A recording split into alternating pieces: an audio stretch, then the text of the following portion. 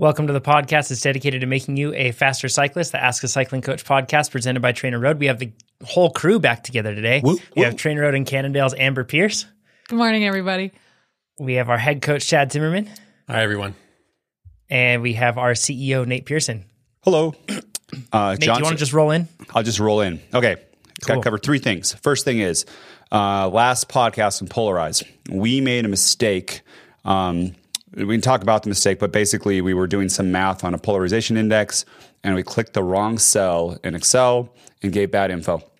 Lucky for us, Toyman in the forum, I said, hey, you should check us. People checked us. We were wrong. We took it down pretty quickly, and then we put it up the next day. So that's why there was a gap in the podcast. So you want to hear all about what it was and exactly the math mistake, you can go in the forum. But I just want to say something, too, about like setting your people up for success, especially in a high-pressure situation like this on the podcast. And I'm going to give you a juxtapose. We have software at Trainer Road, and that's our core, and that's our release. Now, back in the day, when it was just me, or for a long time, it was just 3 engineers, including me. And at any one time, any of us could take down the whole thing of Trainer Road with one missed keystroke. Like, so easy. And it happened a lot. This is like 2011. Very easy, right, for it to happen. And so what we've done to put that in place is engineers, when they put something in, first another engineer reviews the code. Thousands, if not over 10,000 unit tests, which are like they test small bits of the code to make sure that things like math are correct. We have hundreds of UI tests run through where they click through our apps and our websites and make sure things work. We've built Raspberry Pis that emulate the ANT and Bluetooth connection of not only good devices, but bad devices. So we have a whole closet full of like 40 Raspberry Pis and like, I don't know, we probably have 40 different phones from Android and stuff because all their Bluetooth stuff is wrong. And it runs through and it says like, okay, emulate this kicker with this dropout issue. And then we try to make our app do it. We have an automated wheel that runs on actual trainers to get that data running. We then have 3 humans like manually check every pull request or every code change that we have. Then we release things. We test it across a dev environment, an internal environment, a beta environment, and then a production environment so that we catch bugs. And then we still have bugs, and we work the process to reduce it. But that's what we put in place because you don't want one person. But for podcast data, I was just like ship it! Like, it was like no big deal. Like, didn't matter. Hey, you did that? Yeah, let's just do it. It doesn't matter. So I just want to say this is a failure of leadership. You can see it. There should be a pattern matching that I should have, right? Is that anything that you do public, you want to make sure that your people have like support in that. I should know better than this. And hopefully someone else hears this should know better. Another thing we used to do, this used to happen to John. John used to try to manage the live stream at the same time he is live as a podcast host. That is setting your people up for failure, right? So now we have Aaron here in the background helping us out. And we've had other producer stuff too. But that's another example of that. So just in general, that's one thing about leadership is you got to make sure you set your people up. And then 2, what we're going to do is whenever we put out public data like that, we're going to have 2 other independent checkers that go from the beginning to make sure we get the right data. Okay, so we're sorry about the mistake. And again, this won't be the last mistake, but we'll tell you when we make mistakes and do it. And other times too, sometimes we make mistakes where we don't have to take the podcast down and we just correct them the next time. And other times, this one, we just wanted to fix it because the whole thing, it was a special podcast. Okay, so that's one thing. Number 2, we have a upcoming vice president of engineering job posting coming. It is not posted yet, VP engineering. And I just want to talk to you just for a second, the difference between a CTO and a vice president of engineering in our opinion, because it means a lot of things. What this job is, you would be a servant leader. So your job is basically to make the lives of engineers better. One huge thing is, what is the process to level up our engineers? How do we make everyone better and increase their skills? How can we improve process or reduce process, right? To make the lives better for engineers. Because engineers, pointless meetings and one-on-ones, probably not a fan, but great release process that makes their lives easy and they don't have to do anything. There's no bugs. Engineers love that kind of stuff. Identify stuck engineers, help them out. Own the release cycle and make sure we're hitting it. Own our bug metrics. So we track how many bugs that we release that we think we should have caught. How can we then identify how to fix those in the future? Put more of those unit tests and automated tests in to make sure those don't happen and all of that. What it's not, you don't have input on code. So you're not like saying, oh, this is the architecture or something like that. You're not picking technologies, picking things like that. You facilitate discussions so that the team picks technologies and make sure everyone is heard and the goals are clear. Creating core values for the engineering team so that they can understand how they should build things, stuff like that. And hiring, for sure. Hiring is a huge thing. So that job, again, is not up. When it is up, it'll be at trainroad.com/jobs. In the next week or two, it'll be up, and really hope to get someone that will join the Trainer Road leadership team and take us to the next level. Last thing I have to say, clarification statement on coaches. So last podcast, two podcasts ago, I had a few coaches reach out to me personally, and they thought that I said that, AT or AI will completely replace coaches in the future. And this is a failure on communication again, because that is not what I meant.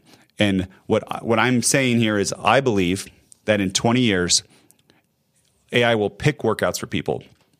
I don't think there'll be a replacement for coaches for like skills, accountability, mental game, nutrition, questions, race tactics, all that sort of stuff. I just think for picking workouts, that is, in 20 years, it's going to be AI. And someone can quote me. We'll see in 20 years if I'm right. That is also the goal of AT, is to be better than humans for picking workouts for someone. And I think this is going to be a sliding window where it evolves, because I believe that it will be better as it moves on. It will be better than more and more humans, because I think we all know, not all coaches are the same. There's some coaches that really don't do much and just give you a cookie cutter. Then there's some very high level, amazing coaches. One more thing too, that if AI could ever replace a coach for all those other things, that's the singularity. We're probably all dead. It's Terminator 2, right? Because they like if they can replace the accountability and the mental game and all that sort of stuff, it'd be insane. So that's pretty much the last thing. Maybe one more thing on leadership. For leaders, if you say something and someone hears something else, it's a failure of communication for you, because you are the one communicating it. So I hear in my EO group, a lot of times people say, well, I said it once, or you see, it's in this line in this email, but nobody gets it. You have to say it multiple times. You say it multiple ways. You're not a clear communicator until you understand, until you know that the other party understands. Then you're a clear communicator. It's not just saying things or saying, having a sign in the break room or having it in an email. You have to communicate a whole bunch. And if you take ownership of that and you just keep doing it, then you can clearly communicate. And so many times you hear people say, well, I told them this and then they didn't do it. That's not how it works. And if you expect people to act that way and to be perfect, you're going to have a really bad time. I guess I have one more thing. AT. It's just a lot of text for me. Sorry, everyone. Okay, adaptive training update. Right now, we have 188 people in the beta. We have one bug stopping us from adding the next 100, but it looks like it was just merged this morning. So after they verify that it did fix that bug, they'll be adding that next batch today. And then for the levels that we talked about, which is so everyone can see workout profiles and levels of all Trainer Road workouts. Hopefully we can get that out tomorrow. We have one thing blocking us on that. It might be tricky. We tried to do it Monday, but then we had an issue. So if it's not Friday, early next week again. That's why we don't like to give exact timelines, because a little thing can take a long time. Okay, indeed. I'm done. Good job, Nate. That was a lot of stuff to cover. Woo! You did great. I'll see y'all next week. Bye-bye.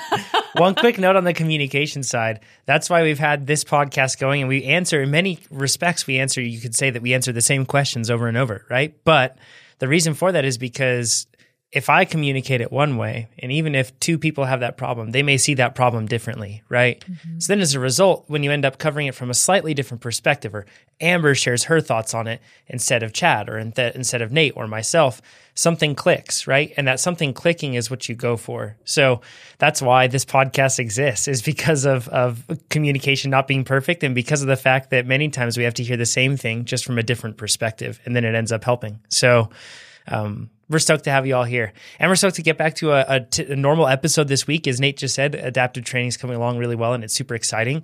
We also have other podcasts too that we'll talk about as we get on throughout this that you should be tuning in for. But first, let's just go straight into Steven's question. He says, I have a question regarding sleep, or rather the lack thereof. As we all know, typically the night before a race is filled with nerves, and many of us, including myself, have trouble sleeping. I'm in the same boat too. Before a race, terrible sleep, right? Therefore, we often enter a race with less than optimal sleep. So my question is whether or not working with less than optimal sleep is trainable. For example, I'm a triathlete who often does brick workouts on Saturdays, trying to mimic race day as much as possible with my nutrition, transition, etc. Is it worthwhile to also practice these workouts with a bit less sleep than normal? Or is this only hurting myself? Does getting a shorter night's rest before one of these race simulation workouts improve my ability to race on little sleep? Or is it only harming my recovery and worsening the workout? As always, thanks for the great content from Stephen. Stephen actually just shared a great example of communicating something multiple times in different ways. Way to go, Stephen. So, but this is like, I've thought of this question before too. When I'm up really early, like for Leadville is a great example of this one. We'll probably refer to Leadville a couple times throughout answering this question, but that one's really tough because you either have to stay, I mean, it starts really early anyway, but then you have to stay. Leadville is limited and tough to stay in, so then you might have to drive to different areas. Chad, when you supported me when we were doing it, we stayed down in Golden, Colorado, and then drove all the way up in the morning. So we had to get up super early for that. So yeah, this is a common question that I could see people having. Chad, you have the bulk of this one. Where do you want to start? Yeah. So initially I read this and I thought it's kind of a knee-jerk response was that, duh, no, that's not going to be helpful. But the more I thought about it, the more I came around to the position that this really is a fair question because simply exposing ourselves to any stressor can reduce the negative impact. I mean, if you think of, as an example, heat and familiarization to heat. I mean, even before any physiological adaptations have taken place, you can actually improve your performance. Go out on a hot day and the first time it really unnerves you and it holds you back. There's this mental restriction, this leash. But then you ride a couple more days. Physiologically, not much has happened, but you ride a little bit better, that you start to loosen that leash or extend it, however you want to see it. So, I kind of moved forward with that. And then it came to me that Keegan has said, so friend of the podcast, Keegan Swenson, has said on a number of occasions, or it's been noted that he says he doesn't believe in altitude. And I thought, well, I couldn't wrap my brain around that because he doesn't let altitude limit him. So I'm like, is there a familiarity aspect to it? There can't be. I mean, psychologically, there can't be. But physiologically, absolutely. I mean, if you recall, when we've talked about altitude acclimatization, acclimation, most studies cite that sweet spot being between 2,000 and 2,500 meters. For us in the Western Hemisphere here, it's between 6,700 and 8,300 feet, right? Keegan lives in Park City. Anybody want to look up what the altitude or the elevation is there? You don't have to because I've got it right here. 7,100 feet, 2,200 meters. He lives in that sweet spot. I mean, it's about as ideal as it gets. So there's probably a reason that he doesn't believe in altitude because he exists at altitude. I got to clarify this. It is a joke. And what he's trying to say is he doesn't want to hold himself back mentally. I think that's your point. Yes, where he goes up and some people get super scared of altitude. And he just goes, I don't believe in it. But we look at his power numbers at different altitude, and he's totally not a flat change. earther. Yeah, yeah, he's not a flat earther. No, but his power at sea level versus 10,000 feet at Telluride, completely different. And we actually did adjustments, and I think, anyways. So it's more of a joke. But the thing about the mental aspect, that is very interesting. No one is surprised that Nate is comparing sea level to altitude. I'm just going to put that out there. We're hitting bingo cards pretty fast here already. The first question, but your point is super. Yeah, exactly. Your point's super valid, though, Chad. I like it in the sense that sometimes we think that it's just an old duh question, but if you look at it, especially in this case, if you're used to something, there is an initial effect far beyond or before physiological effects or adaptations even take place. I mean, think about it. If you're worried that one poor night's sleep is really going to affect your race performance the next day, then you enter into that race performance the next day with that mindset. But if you've done it enough times to recognize, I've felt this way before, it's not that big a threat, I'll be fine. You'll probably be fine. Mm-hmm. Yeah. Okay. So on the more scientific end of things, let's first start by acknowledging that there are differing consequences of insufficient sleep. And specifically, I'm talking about the difference between acutely or, a night or a couple of nights before a race or workout versus chronically, which, is usually on the order of a couple of weeks. So acutely, pre-race sleep sucks, and that's okay. And it's pretty consistent. A study, we're looking at 3 decades ago, Van Helder and Radomski did a review, and they restricted sleep for anywhere from 30 to 60 hours. Well, they looked at studies that restricted sleep between 30 and 60 hours prior to whatever. And they noted that the negatives were limited to time to exhaustion and rating of perceived exertion. In other words, we're talking mental limitations here, not physiological limitations. And bear with me, I want to read a pretty long quote because it sums this up nicely. Although ratings of perceived exertion always increase during exercise and sleep deprived, we're talking 30 to 60 hours, subjects compared with normal sleep, this is not a reliable assessment of a subject's ability to perform physical work, as the ratings of perceived exertion are dissociated from any cardiovascular changes in sleep deprivation. So put simply, we suffer psychologically, but physiologically and physically, we're still capable.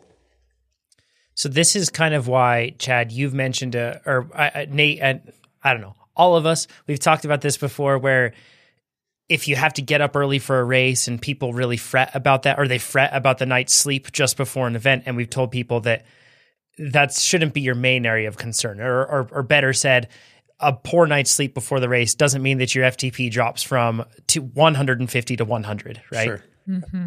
Yeah. So that's, I think, an important thing for people to understand. Amber, I'm sure you've got some thoughts on that too. Yeah, I just wanted to share. This is pure anecdote, no science to back this up whatsoever. But when I was racing, we kind of had this saying that the night of sleep, the sleep you get the night before the race is really pretty inconsequential. What matters more is 2 nights before the race. I don't know if that's actually true. So huge grain of salt on that one. But I would say that probably the most important thing is how much sleep you get on a regular basis. So what are your general sleep habits? And while I don't have any science to back this up, what I can say is reducing your stress around sleep really helps. And so if you just don't stress about that night of sleep before an event, that's probably going to do you a lot more good because the stress itself is going to have an impact. So if you can just let go of that, that's already a win. And then if you believe that it's not going to impact your performance, there's also the benefit of placebo. So get rid of one negative impact, add a positive one, and it's probably going to be good. Amber, that's you a just really good jinxed it though. It was now 2 nights before. I'm going to be like, this is the important night. Like I have to sleep. Thanks, Amber. You got to be like, it's like 4 weeks. There's like this one window that you have to hit. Chrissy Wellington, who is probably one of the most successful Ironman athletes of all time, she would say she would not sleep a week before an Ironman world champs. Yeah. So nervous. And then she'd go and win an Ironman, right? Think about how much energy you have to have. For those of us here that have like been to Kona, like even just the energy on that island the night before the race, oh my gosh, like I'm not even racing, right? And I can feel like the nerves and everything else. Like it's really hard. But Amber, you make a great point about, I think of my son. He lays there in bed and I come inside and I'm like, what's wrong? And he's like, I just can't sleep and I'm worried I won't be able to sleep. And then I'm like, well, worrying about it makes it worse, right? So, but we do that all the time with a race. That's a really good point, that I need to remove the anxiety from like my anticipation and fear of not sleeping. I just need to remove that entirely from it. And I'm probably, right. Even if it doesn't end up changing my sleep quality, at the very least, it just removes some anxiety and allows me to be more relaxed. And I don't have any science to back this up, Amber. Well, actually I do. But for what I think is because it does increase your RPE, but for working out to reduce that RPE, caffeine. Like it kind of levels that. So it's not good long-term health or anything like that. But just for that one race for working out, I'm like, I'm taking caffeine. It's not going to be a huge deal. I'm going to be my arousal state's going to be so high because of the race. And it's, how many times has this happened to you all? I mean, it's got to be over 100 times, I bet, for myself, where I've had a bad night's sleep before a race and then I've raced great. Oh, yeah. Like 100 times a year right here. Yeah, exactly. Right. So for everyone else who's doing it, be like, it happens to Amber all the time and she was a pro and had it just fine. So that's a good point though, Nate. I mean, caffeine is an acute solution to an acute challenge. So we can just handle it in the moment. I mean, we're not recommending that you train that way. Clearly not. But, in a pinch, that's an absolutely viable way to go. So very much along the lines of in which we're speaking right now, there was a study roughly a year ago where the aim was to assess the impact of early morning training on the sleep the night before in elite swimmers. And what they noted was that there was a difference in the pre-training nights versus the pre-rest nights. Pre-training, they'd sleep on the order of about 5 hours, whereas if they were heading into a rest day, they would sleep more along the lines of 7 hours. Point being is that anxiety prior to a hard training session was similar to the anxiety they faced prior to an actual event. So in effect, Stephen, you might already be exposing yourself to this challenge, simply getting worked up knowing that I got a really tough workout the next day. Okay, so now that was more along the lines of acute sleep restriction. Now let's look at the effects of chronic sleep restriction, because this is, Amber's already alluded to this, we've touched on this, changes when you carry this out over days. And typically when we talk about chronic sleep restriction, the research leans towards about 14 days. So roughly 2 weeks, and they're looking at under 6 hours of sleep a night. And what they've noted, a number of studies have noted, is it carries both psychological and physiological consequences in this case. And in particular, I'll name a couple of the effects. Chronic sleep restriction pulls really hard on our immune systems. They measure this, they see increases in pro-inflammatory cytokines. And basically, my point being is that we're setting ourselves up for illness when we face sleep restriction on a routine basis. They also note things like reductions in your growth hormone, which is going to have a direct impact on your ability to recover. And psychologically, just consider the importance of mood, especially during things like high intensity training, or what about sweet spot training, when you have to sit at a really uncomfortable effort level for long periods of time. So my takeaway here is that RPE and sleep quantity and quality go hand in hand. Chad, Sounds I don't pretty want to reasonable. take you too far off track on this, and maybe we don't have the way to answer this. So maybe this just feeds into another question, and I'm probably just going to upset people. I apologize. But this makes me question the fact, because there are a lot of people that talk about training early in the mornings, and they're like, so I just have to do it. And I don't get to bed until 9 or 10 o'clock because, insert many valid reasons. But then I have to get my training. I have to be on the bike at 5 a.m. and then I have to do this. So they're, fitting in somewhere around 5 to 6 hours of sleep on a chronic level.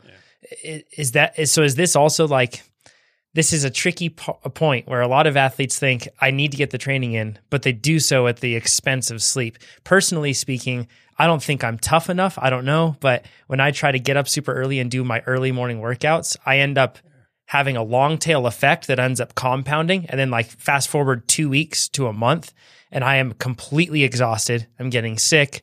Everything in my life is suffering because I'm taking that sleep time and dedicating it to training. So I guess my question is like, should this be of concern for people that are doing that very thing, sacrificing sleep time to train early in the morning too? Yeah. And I think there are a couple things to consider there. First of which is, can you adjust your sleep schedule? Because you have to, for a number of reasons, not just to benefit your training, but to benefit your lifestyle and your well-being. But also this kind of shifts the emphasis toward quality, away from quantity and more toward quality. Because people talk about sleep quantity. I sleep 10 hours every night. Well, you don't. You might be in bed for 10 hours every night, but I guarantee you're not getting shut eye for those entire 10 hours or 8 hours or 6 hours, which, maybe if you get down to someone who is sleeping under 6 hours a night, but they're getting high quality sleep for those 6 hours, and I don't know how likely that is, but let's pretend it can happen, then those people are probably getting more quality out of their sleep than someone who tosses and turns for 8 hours or 10 hours. So no hard answer there, but there's long term, all the science points to at least 6 hours, and most of it points towards at least 7 hours of sleep at night. And that's at a minimum for people. We're not even talking about athletes in that case. So when we bump it up to the demands that we place on athletic bodies, people who train consistently, endurance train, strength train, all that, I gotta believe more than 7 hours is necessary for people like that.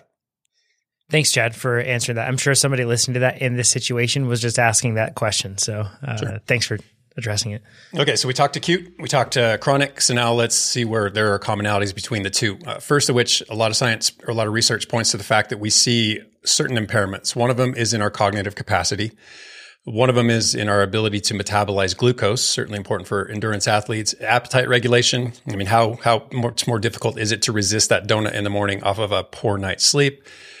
Increase in insulin resistance, impaired ability to replenish your glycogen stores. I mean, these are all things that are highly relevant to endurance athletes.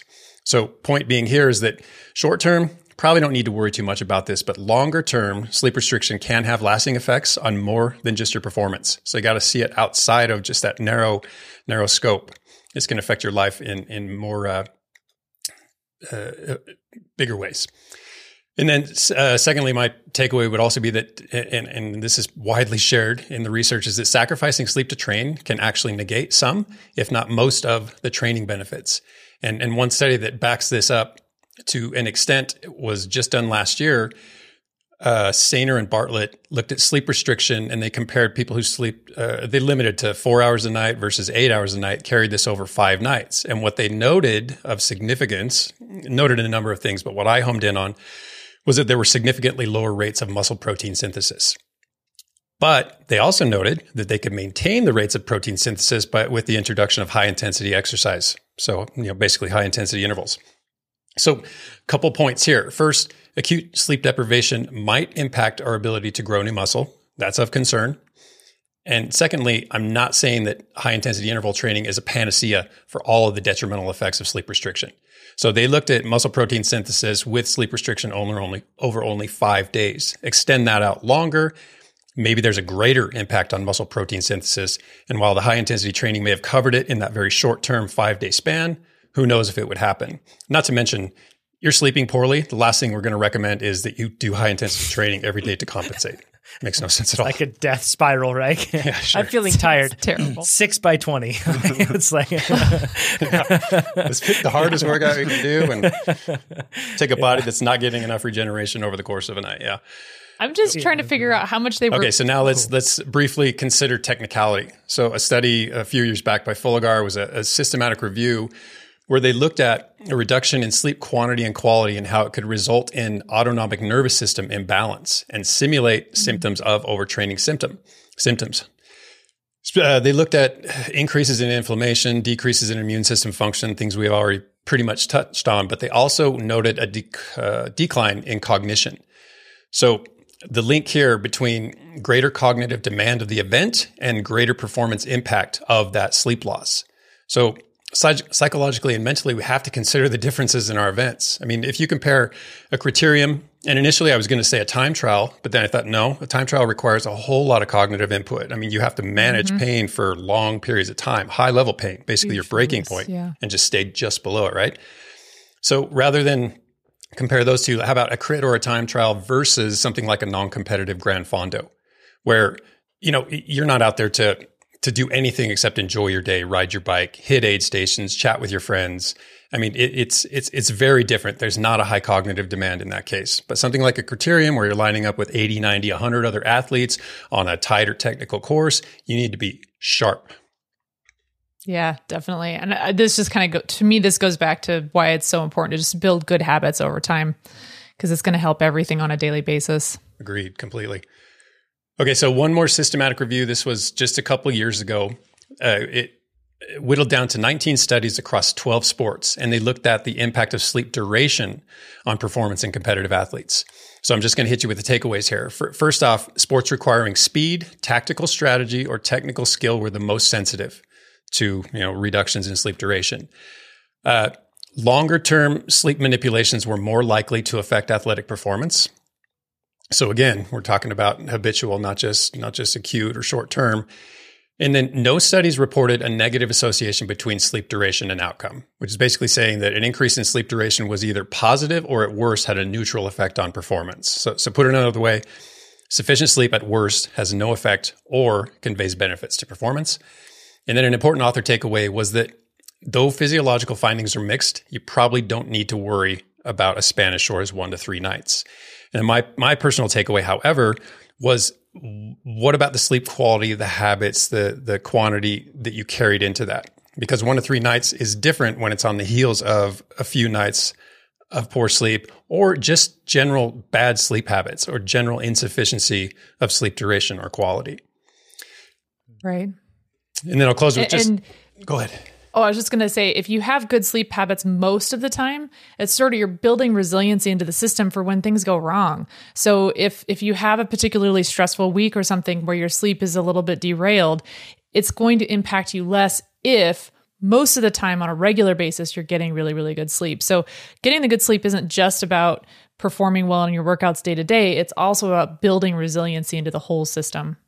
Yeah, super good point. Okay, so close with 2 overarching take-homes is 1, don't intentionally sacrifice your sleep. And 2, don't worry too much about any short-term or acute sleep alterations. So what I really want on this is to pull in the sleep tracking data for AT and then correlate that with survey responses to what we predict your your RPE would be on a hard workout to what it actually is based on just what you said, the short-term, midterm, long-term sleep deprivation. See if there's a correlation between performance improvements versus people who are sleeping 5 hours all the time or 9 hours all the time, and then timed with time of day, as John said, because we know that stuff too, and try to tease all those things out, because that would be super interesting if we can predict that John gets faster if he trains at 2 p.m. rather than 5 a.m., or people in general. There'd have to be a strong enough signal for that to happen, but who knows? So if you have sleep trackers, please wear them. The quality of the sleep, I believe, is very... Sleep trackers, I don't think, do a good job. I've probably talked ad nauseum on this podcast about my own sleep issues with sleep apnea and that sort of stuff. The sleep trackers are like, yeah, you're amazing sleep. I mean, and I'm like, I go into an actual laboratory and it's like, yeah, you're choking, your pulse ox is 80, and it's crazy. And then now sometimes too, I'll have my CPAP on, great night's sleep, no sleep apnea. You move around a little bit. And then I've also worn 2 sleep trackers at the same time. And one sleep tracker, I went to the bathroom. One sleep tracker got that. Another sleep tracker didn't even notice that I went to the bathroom in the middle of the night and said I slept all the way through. And this is a popular one that many people talk about. And Yes. I messaged them and they're like, "Hey, we don't record movement that's shorter than this many minutes." And I'm like, "But I got up." Anyways, I would not judge your quality, or if you see your quality is bad based on a sleep tracker, I wouldn't just affirm it either way, like that it's good or bad. So the other thing that I thought of while listening to this is I have not pre-read any of these questions. It's like I'm listening to the podcast live with you guys. And I'm just like, I had a very busy week and this is all happening. It's kind of fun just to go along for the ride and chime in when I see it. So this is kind of fun, guys. We should always do this. Yeah. I'm the red team.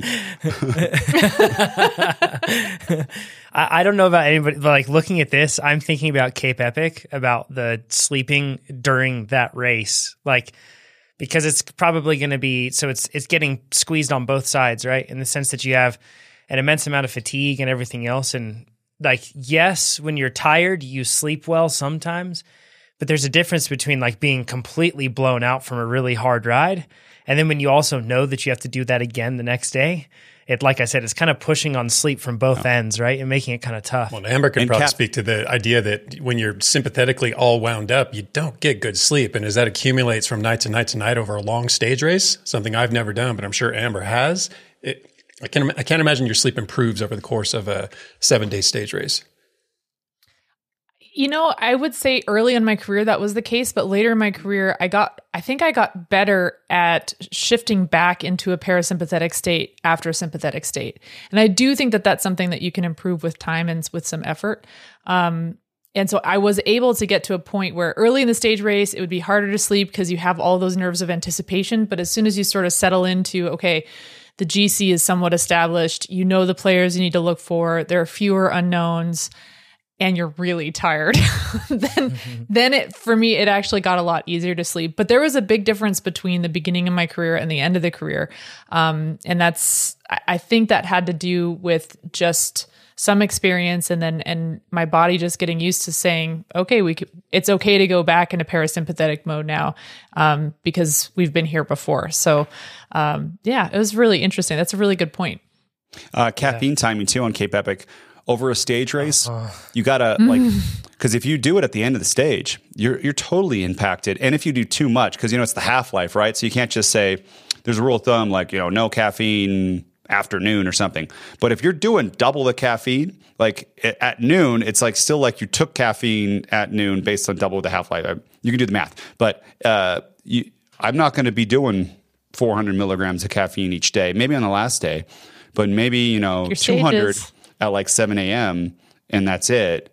Or maybe some emergency on a really bad day. But it is huge, and I've thought about this a lot of just getting back to the hotel too, right? Because what Amber said is getting that parasympathetic state is extremely important. And yes, I'm not sleeping in a tent.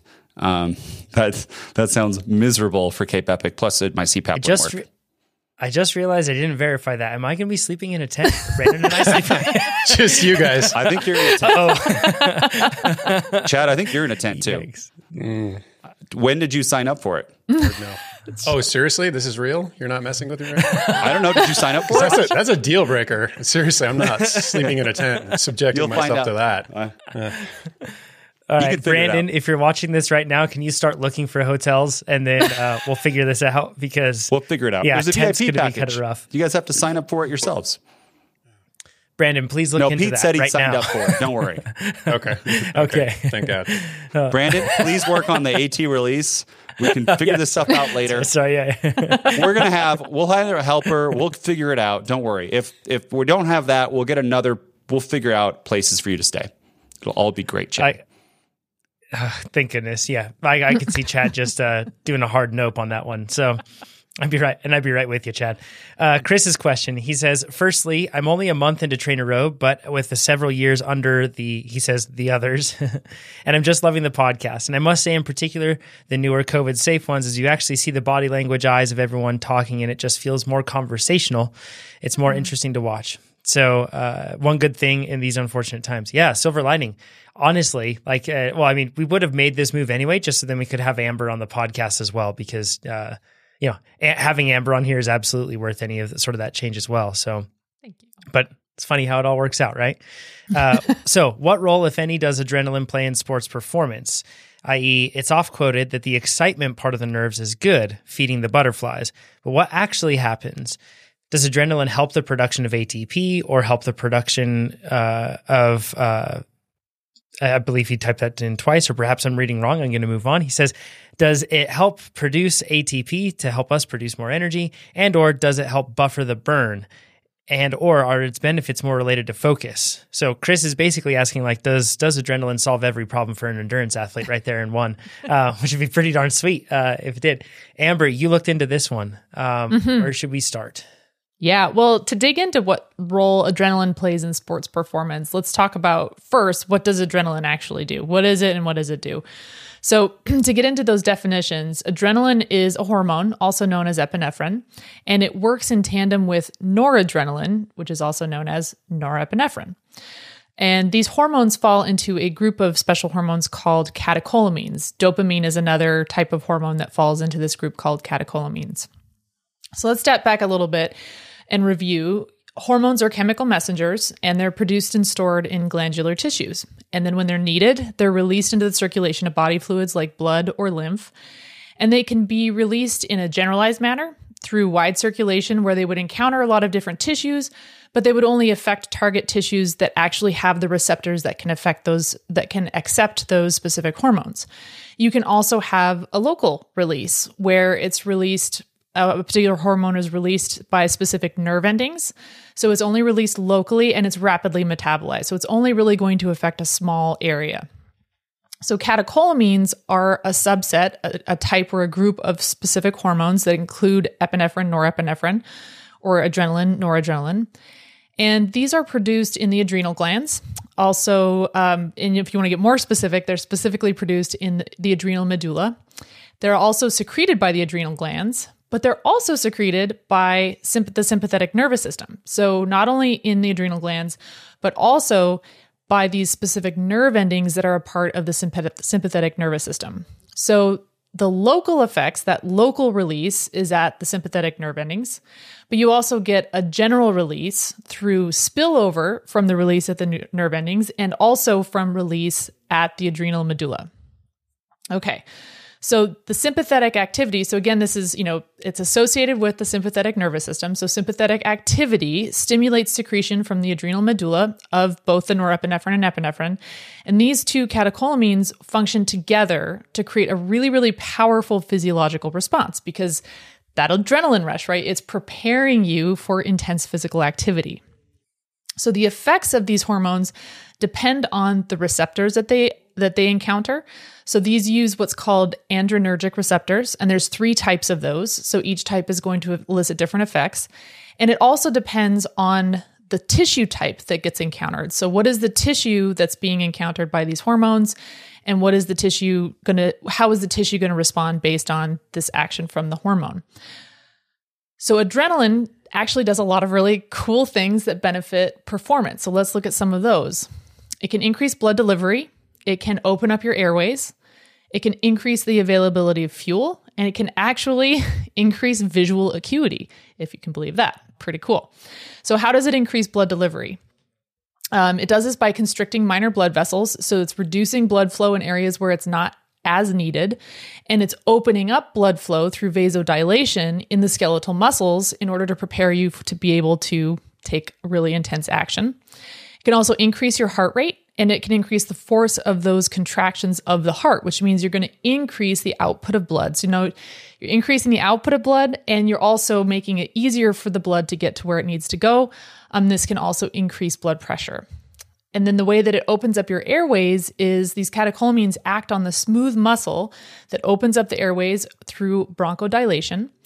And then in order to increase the availability of fuel, adrenaline can also increase the breakdown of glycogen into glucose in the liver, so it'll raise glucose availability in the blood. It also stimulates lipolysis, though, so it's not just glucose as fuel, it's also releasing a higher amount of free fatty acids into circulation. So you have more glucose available, more free fatty acids available. Sounds pretty good. And then this visual acuity thing, this is pretty cool. Catecholamines can contract the muscles around the iris, and so that pupil dilation can enable increased visual acuity. Who knew? All of these things seem very, very beneficial for performance, if you ask me. So how does this actually relate to exercise? Well, the release of catecholamines is mediated by the sympathetic nervous system. Again, so this is going to affect the sympathetic nervous system neurons and the adrenal medulla. And so when you're doing mild to moderate intensity exercise where you don't really see much of a decline in blood glucose, there's very little, if any, effect on circulating catecholamine levels. But when you start to do harder work at higher intensities, getting up above 50% of VO2 max, blood catecholamine levels start to increase. What's really interesting about this is the effects of training on the release of catecholamines. So training is going to shift your threshold for the release of catecholamines because what constitutes mild to moderate intensity for you is going to change as you get fitter, which kind of sounds like it might not be beneficial because if you have to work harder and harder and harder the fitter you get in order to get the benefit of these catecholamines, it seems counterintuitive that this would be a good thing. But this is where it gets really interesting, if you haven't been interested already. Your body gets better at releasing catecholamines. So the fitter you are, the better your body is at releasing and using catecholamines. So the catecholamine release gets exaggerated in trained individuals versus untrained individuals because trained individuals develop what's called a feed-forward mechanism that allows where your body gets better at this. So it might not be until a higher intensity or higher absolute intensity level that you're able to release the catecholamines. But once you get there, you're going to be able to release them better and use them better than somebody who is an untrained individual. So there is actually a really cool benefit to the fitness component of this. So let's get back to some of those specific questions. Does adrenaline help the production of ATP to help us produce more energy? Not directly. So the hormone itself is not going to interact with the production mechanisms of ATP, but it's making more fuel available for the production of ATP. So the answer to this is probably indirectly, yes, but not directly. Does it help buffer the burn? Again, not directly, but maybe indirectly. And this is really, I found this study. It's very cool. Please take it with a massive grain of salt. It's a study on rats. So this should send up big red flags that we might not be able to translate this one-to-one to humans, but it raises a really interesting potential mechanistic explanation for this. So they looked at muscle tissue in rats. And what we know is as you're exercising, part of what causes that burn is there's a shift in pH or a shift in the acidity around the muscle tissue because you have an accumulation of metabolites and byproducts. Well, by different mechanisms, the reduction in pH, in other words, that increase in acidity, and the presence of catecholamines by different independent mechanisms, these two things actually have additive protective effects for the muscle tissue in light of changing pH. So it's possible, and again, this is a study on rats, so with a big grain of salt, but this might be a mechanism by which catecholamines have a protective effect during exercise when that pH is shifting. So the answer to that question, does it help buffer the burn? Maybe. And if so, it would be an indirect effect. And then are its benefits more related to focus? So we've already said it can affect visual acuity. So definitely that can be beneficial in a bike race, let's be honest. But there's other separate research that suggests that adrenaline helps with mental tasks. So it can actually help you improve mental tasks. And one of the interesting things about one of the studies I looked at on this is that fitness itself may help increase mental performance when you're under the influence of adrenaline. So the fitter you are when you have an adrenaline rush, the better able you are to perform mental tasks. Pretty cool. But all of this is to say that adrenaline is very, very helpful to performance. And we talk about sympathetic activation. Remember, it's not a switch is on or off. This is a matter of degrees. So some of that sympathetic activation can be really good, and then you get a little bit too much, and it kind of floods the system, and it can be a little bit counterproductive. But for the most part, we see some really, really nice benefits to those catecholamines, and the body obviously is pretty smart about this too, because the harder you work, the more you see those catecholamines circulating in the blood and doing their job to help you do all of these cool things. I have a bunch of thoughts on this that I want to, and also questions. First of all, I at least from what I'm observing in raising a child with our son, I'm recognizing that a person can you have to build a relationship with adrenaline, I feel like, over time. If you aren't exposed to it regularly, then it feels like so many different things. And we've talked about this before on the podcast, but when I feel adrenaline and when I feel those pre-race nerves and everything else, when I'm getting to the line of the race, I think I've had so many racing opportunities in different contexts in my life. And Amber, probably even more so for you, because swimmers just race so much and you did that for so many years. And then of course, being a professional bike racer too. But when I feel that, I know that I look at that very differently than many people. Particularly, I'll just say in this case, like specifically the N=1 example of like my son. He feels that before anything like that, and he's like terrified and nervous and scared, right? Because they're not used to feeling that. But I also see that in adults too, and in a lot of us. Like if it's a really big event, when we start to have an increase in adrenaline release throughout our body, it can cause us to feel plenty of different things like that. And that can have a profound effect on race day, like changing expectations, making you doubt the plan that you have, that you've planned out really well, and that you're not going to stick to it at all. Instead, you're just going to throw caution to the wind. There's so many things. So like, it's really interesting to find out the actual physical effects that adrenaline has on performance. But then on the psychological side, I think managing the reaction or the feeling of adrenaline, I think is a really important thing for racers to be able to have. For me, I guess it's just come along with more practice. But Nate, I don't know, like, have you noticed that evolve when you went through your Cat 5 to Cat 1 attempt of just going through in such like a highly concentrated period of time? Did you look at pre-race nerves differently and beginning to end, or feel them differently at all? Did it change for you in that process? My headphones went out in the middle of that, but I think you're talking about nerves in Cat 5. No, pretty scared each time. Like, but it's fine. Once I get into the race, I'm fine. But at the start line, there's always I don't get nervous about hard efforts or hard races. Even Leadville, I don't think I was very scared. But if the danger level, that's the part that scares me. And to me, crits have a much higher danger level than something like Leadville. So that then jacks up my anxiety.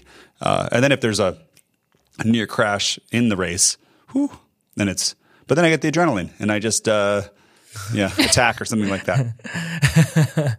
I think this goes back. Oh, sorry, go ahead. No, please. Oh, I was just going to say, I think this goes back to a little bit what Chad was talking about in terms of the familiarization with particular stressors. Mm-hmm. And this is a classic example of this, right? So you can have the sensation of the adrenaline, and then you can have how you feel about the sensation of the adrenaline. And those are two different things. And so if you get used to feeling the sensation of the adrenaline, the sensation itself won't change. But if you've felt it often enough, you might realize, I don't need to feel anxiety about those sensations. I can say, oh, that's the sensation again. I've had that sensation before. I know I'm going to be okay. And so over time, you eliminate the layer of anxiety that's on top of the sensation, and you're able to separate those things a little bit better. Yeah, Nate. I don't know if this is true, but I'm going to say it. I heard this on TikTok, but I like this idea. I like this idea. We're gonna have to add a new section to like our references at the end. That'll be like a bibliography of studies and then TikToks. Not only do I not have science to support this, but I heard it on TikTok. No, there's a lot of great people on TikTok saying great things, and just like saying, I don't know. Back in the 90s, you say, I heard it on the internet. Now, I bet you get all your information that comes via the internet in some way, because there are great people in it. The idea is the feeling of being nervous and excited, that arousal state is the same. Like the same things happen in your body. And there's research done where if people who were nervous, if out loud they said, I'm excited, I'm excited, I'm excited, they actually felt better, and it reduced their anxiety, and they switched more to an excited state. It's a very easy thing to do, and maybe it's all placebo, but and I guess it is. But if you are in that state, just say, hey, I'm excited. I'm excited before a race. I'm excited. And it kind of switches your mindset of like, this is why I'm feeling amped, as I'm excited. There's a distinction between placebo and psychological too. I mean, you're describing a psychological effect. That's not placebo. I think that's very real. It's the same thing. Placebo is psychological. Okay, sure. We could, yep. However, whatever. I found it really interesting that what you described is exactly the opposite.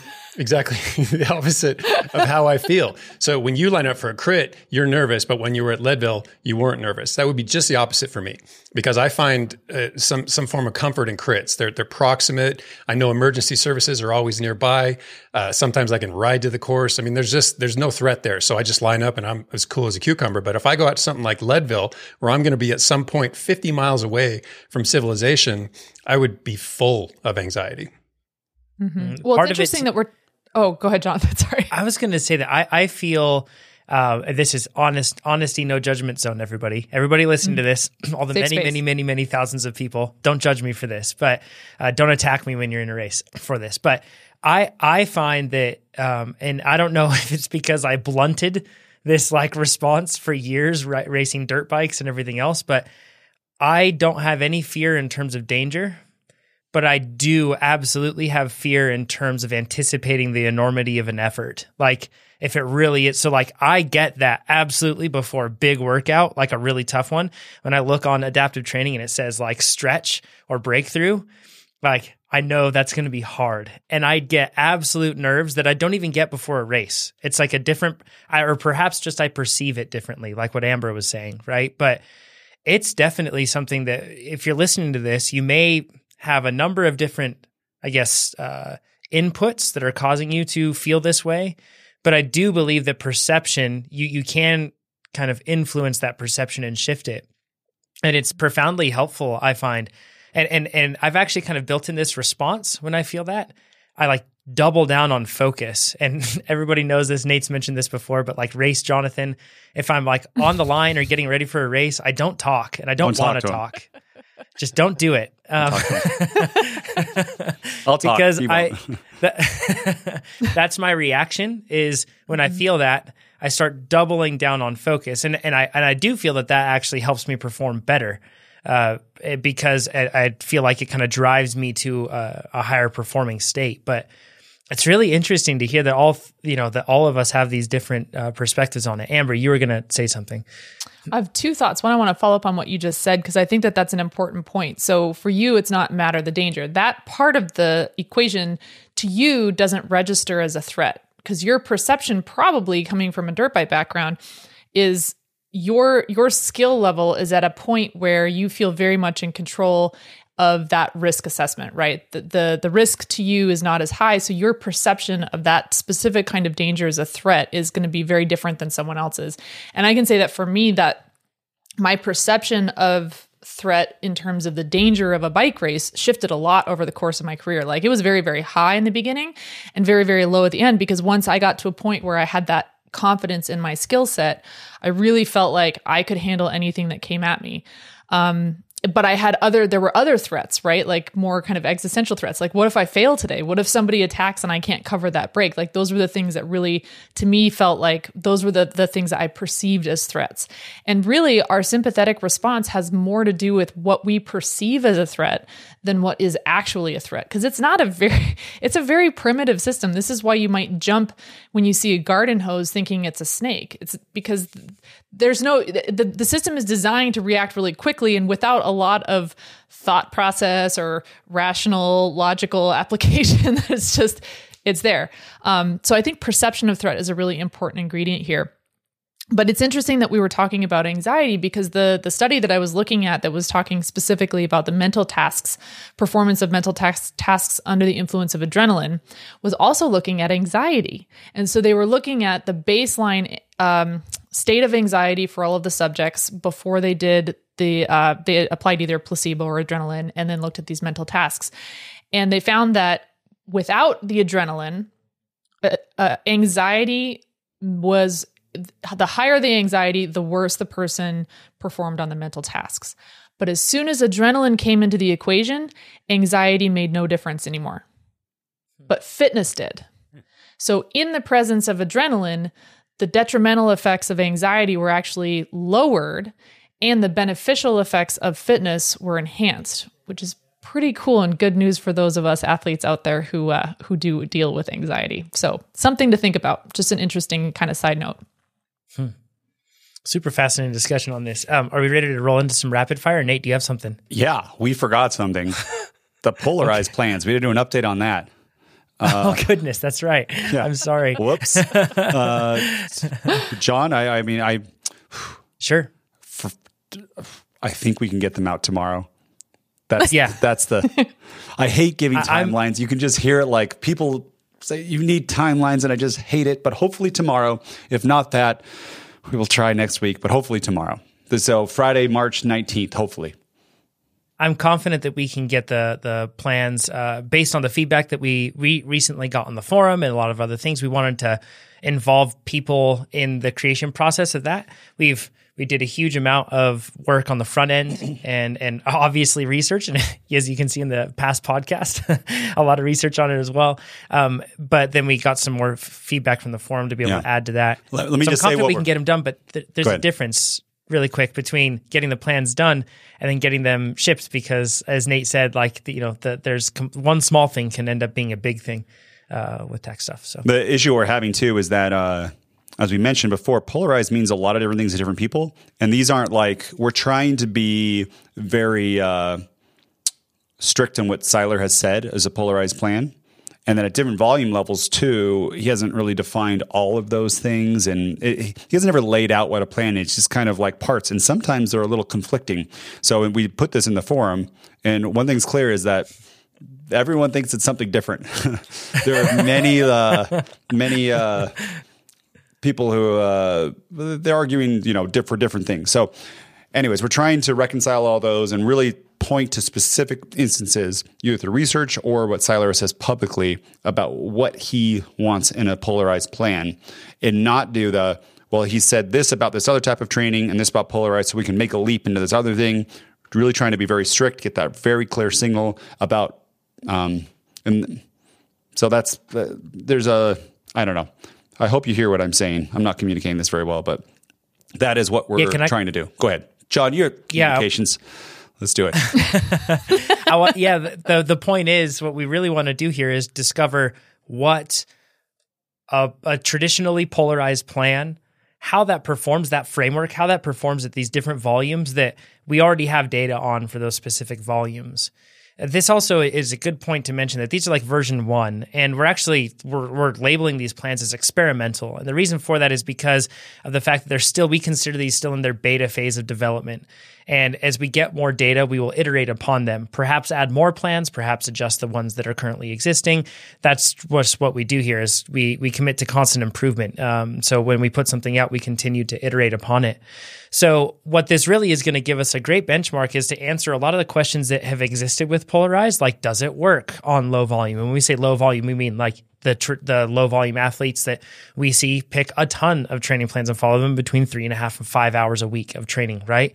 So does it work on that? Does it work when you scale it up? How does that change? All that stuff. So it's going to be great. And when these plans do ship, you'll have access to them. You'll go to the early access area of your account on Trainer Road, and then you'll see a little toggle switch that you can flip that will say experimental training plans or experimental access. And you'll be able to flip that over, and then you'll be able to find the polarized training plans.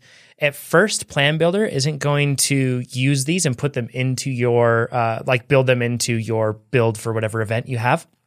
But you'll be able to swap them in, drop them onto your calendar, and swap out base and build blocks with these that you already have on your calendar with that as well. So it's exciting. And in the future, we anticipate serving all sorts of different methodologies or different opportunities to be able to improve a person's fitness and collecting data on all of those so then we can optimize that and find out how to best make you faster. So super exciting stuff. Thanks for bringing that up, Nate. Let's go into rapid fire. Emmett says, what is your best response to abuse from a driver? This one's no response. A lot of, I think, no response. I think everybody deals with this. Why do you say that, Nate? That's a good because one. It's an adding to the antagonization between drivers and cyclists. The best thing is just to say, I'm sorry. The flipping off, the yelling, the name calling, it just escalates it. And two, in America, you never know who's going to be that crazy person who comes out and comes after you. And this, you've seen videos, this happens. I think I've seen some in Australia too, but it's not worth it to try to make this person feel bad. And in general too, there's an idea of just be kind, because you make that person feel bad, they're then mean to their dog or their kid, and it just goes on and on. So just take it and try to be. Nothing you say is going to make that person go, oh, you're right, I should have done that differently, in the moment as they honked at you or something like that. So I say no response. Yeah, one thing I've found that actually has been really helpful is proactively. So I have a Garmin Varia radar. I love that thing, and I won't ride without it. Thank you, Nate, for turning me on to that, by the way. Love it. But when I'm using that thing and I see a car's coming, I actually proactively wave when they're coming. And I swear it's there is a correlation between that and getting a better, people give me more room. I even see people wave as well. Who knows? Maybe my silly little wave actually made their day a little bit better, right? Better. So instead of having a bad reaction, it just makes it better. And in the end, if you really if you're fighting this internally and you're thinking about it, just remember how silly you really look, because you're a grown human riding around in spandex, basically a leotard, right? So you can't look tough. It's impossible. So even though you may feel tough leotards. inside, 80s are coming back. Good point, Amber. Good point. But yeah, I completely agree with Nate. And all of us listening to this podcast, we can probably be it's a significant number of people listening to this right now. So we could actually have a net positive impact, right? If we all just decide to be, kind in those situations. Yeah. So I'm with you, Jonathan. I wave at people very insistently and almost definitely awkwardly until I get their attention. Because at some point, if you're waving hard enough and obviously enough, it becomes awkward for them not to wave back. And for me, it's a safety thing, because I know if they wave back, they've seen me and they're physically acknowledging my presence. And once you do that, I feel like there's a lot less risk of them doing something, that's going to put me at risk. But if there's a situation where I don't see the car coming and they happen to pass close, or somebody yells at me or honks at me, I act like whatever thing that they just did was meant in friendliness. The honk was definitely friendly. That yelled expletive was definitely go friendly. Amber, go Amber. And I just respond. as if it was a really nice, oh, hey, yeah, hi, how are you doing? Have a great day. And just, if they think what an idiot, I was just cussing at her, whatever. I'm not going to escalate the situation. And chances are, there are frequently times where drivers just make mistakes and they feel bad and they didn't mean to. And if you respond in a neutral, friendly way, they're not going to, you don't escalate a situation. And I think that just generally, it's nice if you can, the more good interactions you can accumulate between cyclists and motorists, or let's change the wording on that, between people on bikes and people in cars, the better for everyone. Before you go, Chad, I had a situation where it was like at a light, and I pulled ahead of a cyclist, and I wasn't even close, and I went around them. I was like so careful. I'm actually a cyclist, and they stopped and started yelling at me, like just berating me, and I wasn't even close to this person. I'm not sure exactly what I was doing. I'm like, I was thinking to my side, like, I'm your people, and I was watching them and trying to do it, and I was like, man, cyclists suck. Like thinking about somebody yelling at me like that. Another tip with the Varia, so you take like, could be a few feet out from the white line if there's no shoulder, and then when you see somebody coming up behind you, you raise your hand and you pull over. Like you ride on that white line and you like wave, like you're giving room to them. People come by me on Geiger. I've had people go, "Great job, cyclists!" Like, thank you. They just want to be. They're okay sharing the road. And usually we don't know when someone's coming up behind us, but with that you do. And you giving that little extra effort to them, they passed me like slowly, and they actually went way over on the left. Gave me the thumbs up, and it was just like this symbiotic, kumbaya moment. It was a moment of love going up the road. Kumbaya, right? It was like, this is amazing. And if you don't do that on Geiger Gray, you can get yelled at sometimes. It probably happened to all of us here. Yeah, Chad, what about you? So I agree almost 100% in that kindness is the right response. So my default emotion is anger. You might not know to look at me, and you might not have picked up on it unless you know me a little more closely. You guys all know. Unless you watch Beers with Chad. Yeah, right. Well, alcohol changes things. But so I typically have to dial things back down from how I initially want to react. And this has forced me over the years to recognize that if I approach a situation, instead of allowing myself to give in to that default emotion, and instead, and Amber's brought this up a lot, so every time she says it, it kind of hits home with me, to approach it with curiosity, everyone ends up coming out better because of it. So in the case of someone doing something rude to me or honking at me or yelling, whatever, I ask myself, wonder why that is. Why would they act that way? Why would they do that? And I come up with all sorts of good answers. They probably didn't see me. They didn't realize how closely they were passing. They yelled at me because someone probably flipped them off the last time, whatever. There's probably a good reason for this. And it's because of that led to this very question, because I know the rest of this question, and I can't share it because I got to keep it G-rated here, but I made a suggestion to a motorist, and that motorist laughed with me. And it was meant. It was meant to be humorous, and the motorist thought about it for a second and then said, "You're probably right." And we all went on about our way, happy as can be. So if you're going to say anything at all, and I do think Nate is has the right answer, just don't acknowledge it, leave it alone. But if you're going to say something, be pleasant, be kind. Yeah. I will share, there was one incident where someone threw a bottle at my head and from a moving car. And I think that people forget that when you're in a moving car, you have a very high baseline velocity. So I actually followed them to where they were going and very kindly and courteously just said, hey, I know that you probably didn't mean to physically harm me back there, but if that bottle had made contact with me, you got to keep it, because it was a car full of really young kids. And so I think that they just forget that, you throw a bottle at 5 miles an hour out of a moving car that's going 30 miles an hour. I mean, that's, going to have a really strong impact. So I just brought it up to him very kindly, not accusatory, not blaming, just, hey, I get you were just trying to have fun and make a joke, but keep in mind that keep in mind the physics of the situation, basically. And they were actually, I think, once you break down that kind of mob mentality where you're anonymous and they're anonymous and they realize like, oh, this is a person. I mean, they were actually very apologetic and kind. And I hope that from that, they'll take that forward to like, oh yeah, actually we could seriously injure or potentially kill somebody if you're going, 40, 50 miles an hour in a car. So that was actually a really positive experience. And in that case, I'm glad that I didn't ignore it, because I just felt like they're just going to keep doing that if they don't realize how much of a risk that they're putting people at in that case. So Amber gave him a deep dive on physics, the stoplight. Physics. So get ready to drink on this one. But so I've one perk for everybody here. If you're in the United States, actually, first, I'm sure that you're familiar, or if you're listening to this, there's a term called roll call.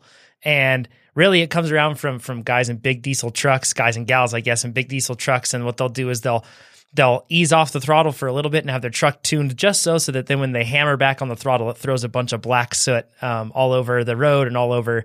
And like we are like a moving target for them. So that's very entertaining for them to want to try to spray. It's not great. It's very bad. But and if we get angry in that moment, just remember how silly it looks. So, but Keegan has mentioned something that ever since he has been wearing his for his U.S. national champs jersey, the incidence of coal rolling has dropped significantly. Yes. Because he is wearing an American flag. So perhaps there's some sort of correlation here. I can attest to that. That's why I want to win a national championship, actually. So I don't have a national championship jersey, but I do have a national team jersey. And when there's certain areas where I train where I would specifically wear my national team jersey, which is all stars and stripes, because exactly that. There's a different psychology because you see there's just a psychology around it, right? Like, okay, she's in spandex and I don't like that, but patriotic. And then there's just a moment of hesitation. And sometimes that moment of hesitation is spells the difference between like real risk and no risk. So I 100%, I second that is a real thing. It's that shared connection. They start to see you more as a human. They're like, oh, I like America too. And then there's that shared connection. And you're like, hey, this person is okay. Where if there's not that, it's easy. It's just like when you pull up and you say, hey, I'm a real person, I'm talking to you. They're suddenly like, whoa. And Chad says something not mean. They're like, whoa, you're right. That is funny. It's it's people when you dissociate them, right? And they're not really people. They're just like a cyclist. They're not a person. That's where people get in trouble. Yeah. Yeah. This has been a great conversation on this. Let's go into the next one. Nice rapid fire. Super rapid. What do we call it this? I don't know because of irony. Danny, I believe is how you would pronounce your name. Danny, if you are Daniel and you forgot an L or something when you typed it in, I am sorry. But says, is there a correct Q factor stance to my body type? What do bike manufacturers base their Q factor width on? Each of my bikes have different Q factor and stance. So yes, there is likely an ideal Q factor for you. Go see a good bike fitter and to figure that out. Who is a good bike fitter and how to find one? We've talked about that almost impossible task on the podcast plenty of times. It's tough to find, but ask around, start to figure out, go through the process of seeing different fitters and talking to them. But yes, each body does have a unique Q factor, and that's why you can shift your cleats to the left or right on those shoes to be able to try to nail it. Alex Wild, actually, I'll mention this. Everybody should follow Alex on Instagram. He recently posted about this where he was trying to match his road Q factor to his mountain bike Q factor. Because road has a 148 millimeter wide spindle, I believe, whereas mountain bikes have 168, I believe. So they are different. I'm probably wrong on those numbers, but it's about that. So they're different. So then when you ride on your road bike, you're always a bit narrower than when you are riding on your mountain bike. So he added some washers and he did a bunch of stuff to be able to get to the point where his road bike matches for that very reason. So yes, absolutely. And it does make a difference. You'll notice that you'll have more stable pedaling. You'll have to focus less on that whole thing. I know I'm sorry I'm not giving you the exact answer, but that's the way to find it. And yes, there is an answer for you. So Milo says, jersey pocket distribution. What do you put in which pocket and how does this change when you add a vest or a jacket? Ooh. I have like very specific answer for this one.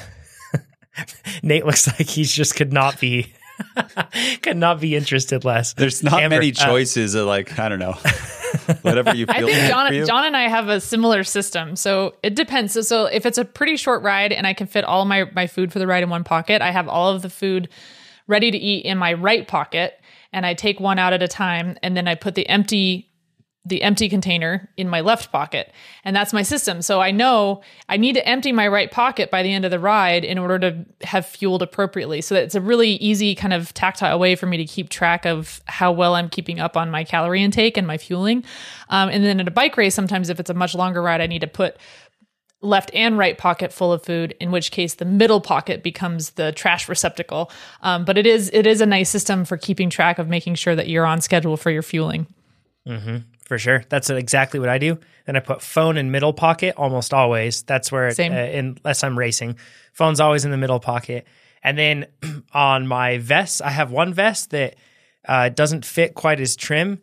So if it's unzipped even, if I put heavy stuff in the pockets, it's annoying. So I'll shift everything into the jersey when I'm wearing that. But otherwise, I keep my heavier objects in my vest.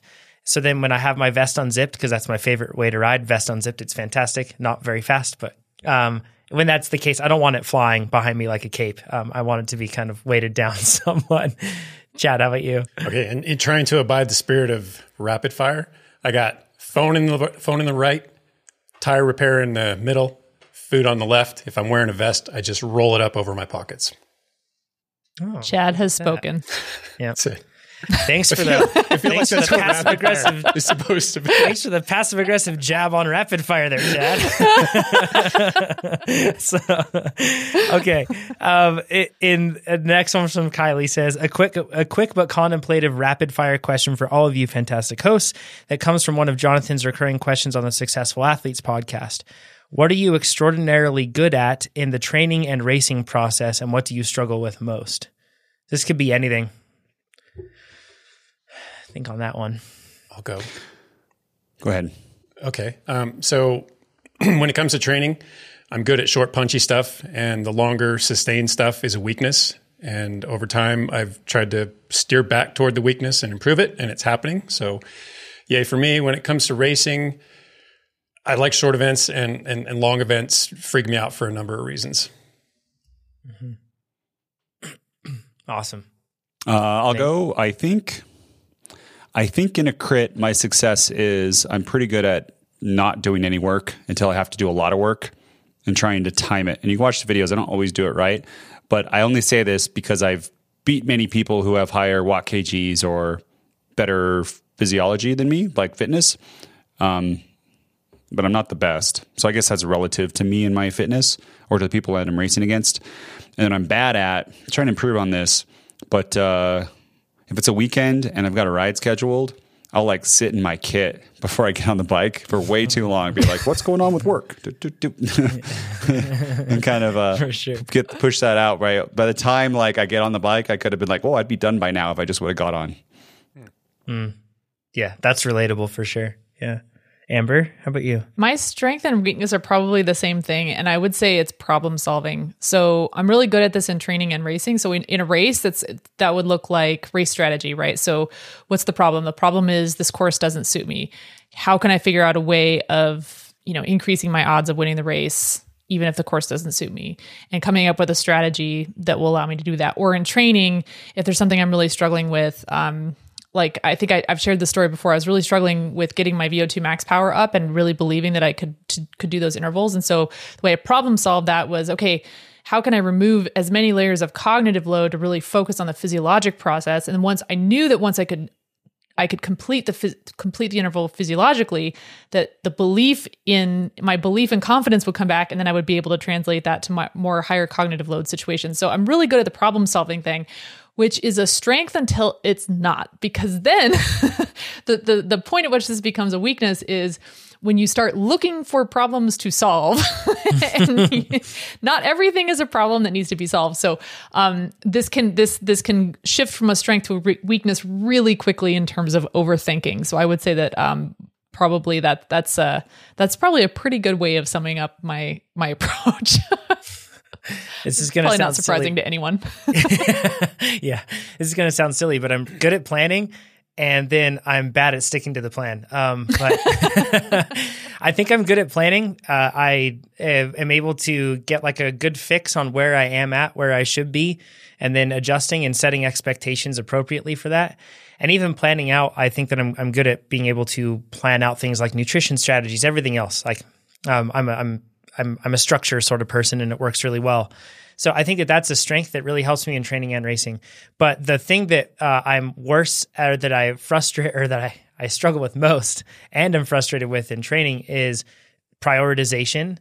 When it comes down to it, I don't set clear enough priorities with myself a lot of the time. So then I end up jumbling those, right? And then that means that things don't happen as I planned them to happen. So once again, strength and weakness is really frustrating.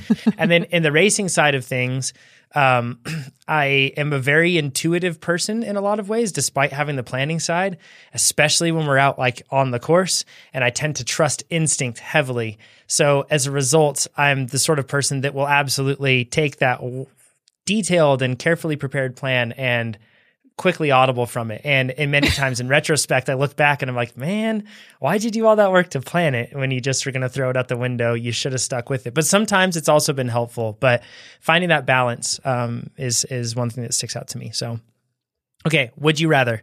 Number one, and this one's from Tyson. Would you rather be a lead out rider or a domestique? This one's particularly interesting for you, Amber. Yeah. So I think the answer to this question is really different if you're in men's cycling versus women's cycling, because in women's cycling, our teams tend to be smaller. So if you're a domestique, you are also a lead out rider. Both are one and the same. And the reason for that is we just don't have as many people on a professional team. So you end up wearing many hats. So we don't necessarily have like a dedicated lead out squad that's separate from the domestiques. So I'll just take the easy way out here and say both. This was my role. Both were my role. And I loved both. So What about you, Chad? Lead out for sure. I'd much rather try to outrun my sprinter than carry bottles. Yeah. Chad's like, I'm not helping anybody. No way. My sprinter has to earn it. If sprinter can't come around a lead out, then, well, who should be leading out? That's such a... Oh, so Chad really is saying he wants to be a sprinter. I also don't want to be on Chad's team. I like to be a lead out rider because one, domestique has to work so hard the whole time. And if you have the idea of I want to be fresh till the end, plus the lead out, if you're a good lead out rider, that's like the least likely to crash. You got to crash yourself. You're at the front of the race. You're just pegging it. And then when it's time, you drift back and you get to like share in the success. And you only work for like, I don't know, 1 to 5 minutes, somewhere in there, depending on how Some you lead-out got to make riders it to the end. Once you get A lead out rider is penning an angry email to you right now. Oh, what is? A lead out rider is like typing an angry email. It's not easy. I'm just saying it's way better than being like a 5-hour domestique over a stage race, or you know what I mean, over a grand tour. That sounds really hard. Amber, what were you saying? No, I mean, even being a lead out rider, it's really hard because unlike the sprinter, you're not getting an armchair ride to the finish. You're not the protected rider. So you actually have to do more work in order to make it to the finish. And then you don't just get to the front and have clean air. You've got to thread the needle and do a lot of work even to get there. And that's assuming that you even get to the front, because a lot of really, really good lead out riders are the ones who can thread the needle and stay in the draft for a really long time until the very last second. So that sounds I fun. don't know. Domestique is just pure work, pure hard work for like the whole time. It's so much tactical work though. It's real. I don't know. I love it. I'm really good to get to the front at like 4 laps to go when no one's like really caring. I could get there and just go. But so maybe it's to my size. I would love to be on a P12 team and just be a lead out rider and just go hard for 2 laps at the end and keep the speed as high as we can, as we can. That sounds fun. I'd rather be a domestique than a lead out rider, I think. So I just I think it fits my so if we're applying our individual fitness profiles, I like that better. I don't think I'm the best lead out. Even though I've led Nate out a few times in our YouTube videos, that's also just Nate and I racing in local fields. You know what I mean? You could be bigger. Definitely. Yeah, exactly. Yeah. I don't think I'd make that good of like I'm good at threading the needle and all that stuff, but I'd just rather be a domestique. I think it'd be fun to. And I think, Amber, I can understand why you really enjoyed it because you're problem solving for the entire team and you're kind of thinking up all these different things and doing it all the time. I can see how that would tickle the nerd nerve for Amber for sure. Totally. Now, would you rather be a sprinter or a climber is the next one? Climber. Sprinter. Too many crashes and sprints. Climber for sure. Yeah, but if you're a sprinter, you win races. Sprinter. Climbers rarely win. Sprinter for sure. Sprinters. Yeah, I guess it's different as pro versus like locally. I'd rather have a huge sprint than be a good climber because then you would like. There's climbers don't win any races around here. There's like 2 road races a year where climbers win. Yeah, it's a good point. I think most people view climbing as more difficult than sprinting, which is a bit of a misnomer, but letting that go for a second. So I think a lot of people kind of romanticize being a good climber because it is one of those things that's notoriously difficult. And having climbing be one of the things that felt more challenging for me relative to other skills on the bike, it's tempting to say that I'd rather be a climber. But if I'm being serious, winning races is a lot of fun. And then So I would pick sprinter. Chad, you'd rather be a sprinter, right? Yeah, I mean, I really enjoy both. I like trying to be good at both, but sprinting is far more exciting. If I can still do other formats of racing, I will pick a sprinter because I will pick a climber because sprinters win a whole lot more. Climbers rarely win. So I'd still want chances to win races. But if I am just doing road racing, then yeah, I'll pick a sprinter. But there is a great feeling about when you are climbing well and you feel like you can accelerate against grades that usually stop you from accelerating. Ooh, that's just a great feeling. That's like, I love that feeling. So I feel like the climbs are like a low speed chase though, and they're just not as exciting as yeah, for sure. Yeah. They're just It like really inching depends. away. It depends on the era of cycling, I would say. The climbs used to have some pretty explosive action on them, but not that's quite a as good much fair these point. days. They do anymore. again these It days. depends on the type of climb. Yeah, that's true. Actually, just recently, even this year, we've seen some really cool, exciting racing on the climb. So thanks, Ineos, for trying to rebrand yourselves. All right, last one. Would you rather be a GC contender or a one-day classics contender? This is pro, Classics. right? If we're pros. Pro. Yep. Classic. Classics. For sure. Across the board, classics. Oh yeah. Who in the world would want to ride a Grand Tour? Like 3 weeks. Oh my gosh. And then it's probably going to come down to the time trial, which I absolutely hate too. Oh gosh, it'd be terrible. So The pressure, it's like you have to be good for 27 or 21 days. I mean, the whole time. And in classics, like you have a bad day. Oh, there's another race. There's another race. And you can just keep doing sometimes it. even, sometimes On even the the other next hand, day. I mean, I'm already picking classics, but on the other hand, there's a lot of room in a stage race to make up for mistakes. So you could have a bad 1 to even 3 days. And if it's a 10 or 12 day stage race, you can come back from that. But so like in the Tour of there France, is a flip side to it. It's usually not, right? It's people are so dialed that if you have one bad day and there's so many good people that it's unlikely to come back from one bad day. Mm-hmm. Yeah. This is one of those big differences between men's and women's cycling too, because a lot of the women's the women's stage races have really hefty time bonus sprints, mid-stage time bonus sprints, and I've seen a lot of. It gets really exciting because you have the climbers who are relying on putting in time gaps on the climbs or time trials and putting time gaps on the time trials. But then you have all these time bonuses. And so you see the GC contenders, the climbers and the time trialists having to engage in these, 3-4 mid-race sprints every stage. And I have seen a lot of stage races be won purely on the mid-race time bonus sprints. So I think, I think it can be really exciting in a different way, but that's another quirk of the women's side of the sport. We rarely talk about pro racing on this podcast, and I don't know if it's just distance making the heart grow fonder here, but this year, the racing has been so good. I don't know if anybody else agrees, but it's been fantastic so far. And I don't know if it's because we had a lack of racing last year, relatively speaking, but holy cow, the racing has just been so fun to watch. Men's and women's. It's been incredible so far. So, okay, let's get into Jay's question. He says, thanks for a tremendous product and podcast. Together, they've created and grown my love for cycling, helped me increase my power, aside from a recent injury, he notes, and improve my physical fitness. Awesome. Good to hear.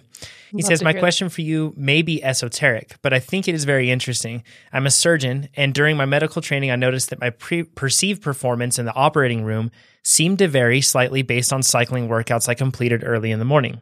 A little disconcerting right there. Says, I was going to say, I'm going to start asking my surgeon about his workout schedule. Oh, you gave away my best joke, Amber. Man. Sorry, Chad.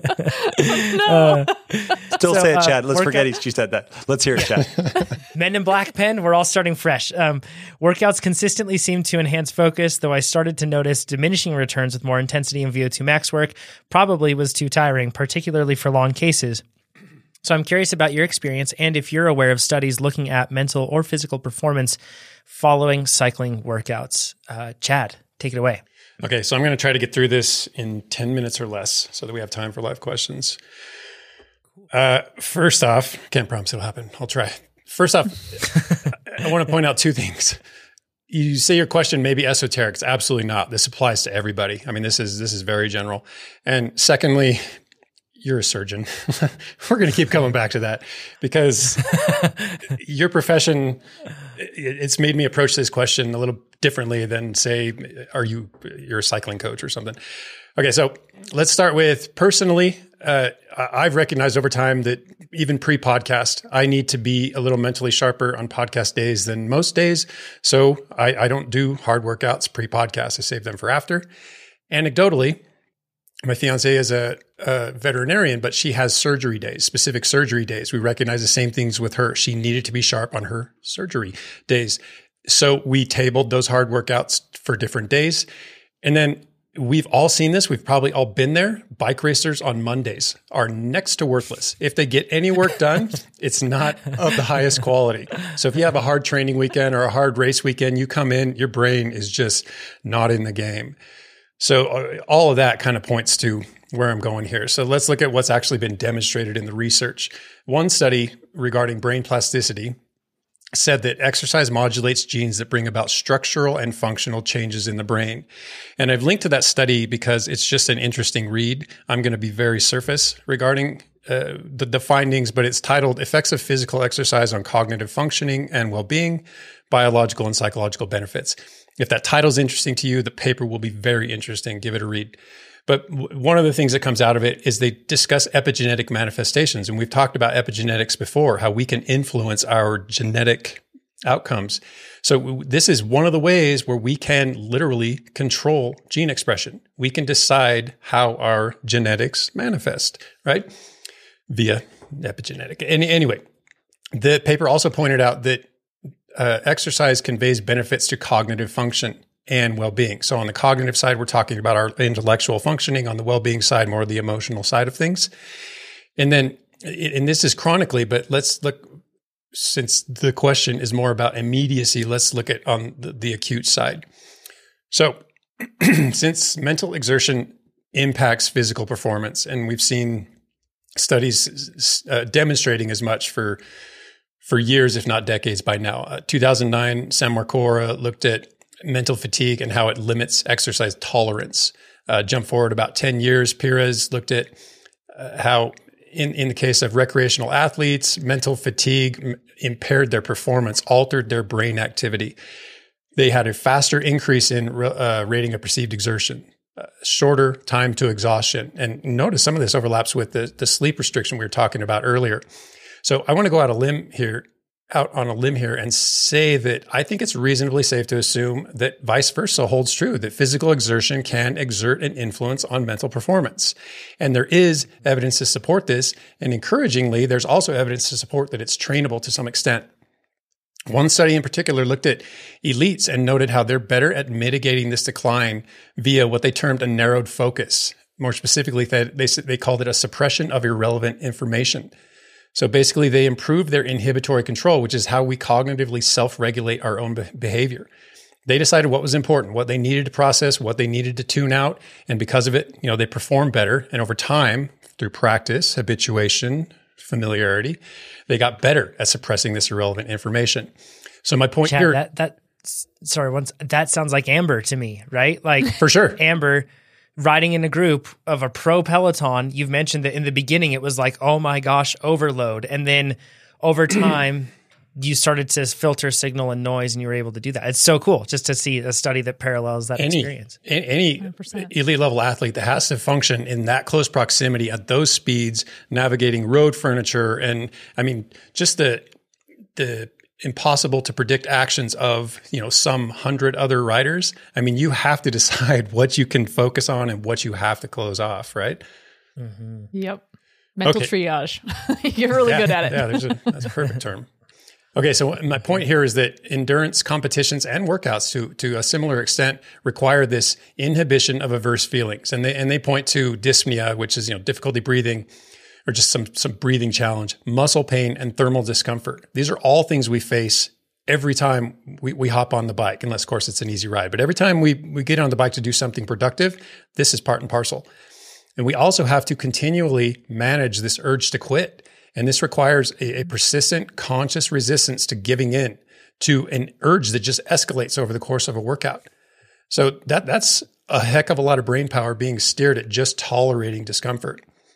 So to put this another way, workouts are ongoing drains on our cognitive resources. And what's more, it only grows more challenging over the course of a workout, of a race, of a training cycle. So now Let's look at the consequences of cumulative load. And I really didn't dig into research on this because I don't feel it's necessary to convey the point I want to make, which is that cumulative fatigue's impacts are familiar. We've been through all of them. Nobody gets fresher as a week goes on. Nobody gets fresher as a loading cycle goes on, unless it's taper or recovery, but that's not what we're talking about here. So my point is that where you are in your loading cycle is very likely to have an impact on your cognition. And then we can look at things as simple as dehydration. So cognitive and mental performance is degraded by dehydration. And I linked to a study that demonstrates this exact thing. And hyperthermia as well. And these two things go hand in hand, especially in an indoor environment, where insufficient cooling is an issue. So and we've pointed out in the past that dehydration can also be linked to that orthostatic hypotension we've talked about. So where blood pressure is low, you stand up, you get a little lightheaded. Worst case, you faint, syncope, probably not something you want your surgeon to experience at any point in an operation. So takeaway here is hydrate pre, during, post. Cool. Perhaps pre, certainly during an event outdoors in hot conditions. Maybe that's a benefit, probably not during a morning workout. And then of course, cool during and post. That's a big deal. And it can affect mental cognition. And then if we look at mental exertion during exercise, there was a very recent study that pretty interesting. They had a group that was the mental exertion group, a movie group, and a control group. So they all had to ride at 65% of their peak power output. So imagine doing a ramp test, working at 65% of that highest value to exhaustion.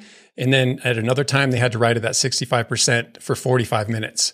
All the while, the mental exertion group was doing a Stroop test. The movie group watching the movie, control group wasn't doing anything. And if you're not familiar with the Stroop test, it's the color of the word. So they may write the word red, but it's in the color blue, and you have to say what the color is. So even though you're looking at red, you're seeing blue, you just got to get that right. So it takes a little bit of mental dexterity, right?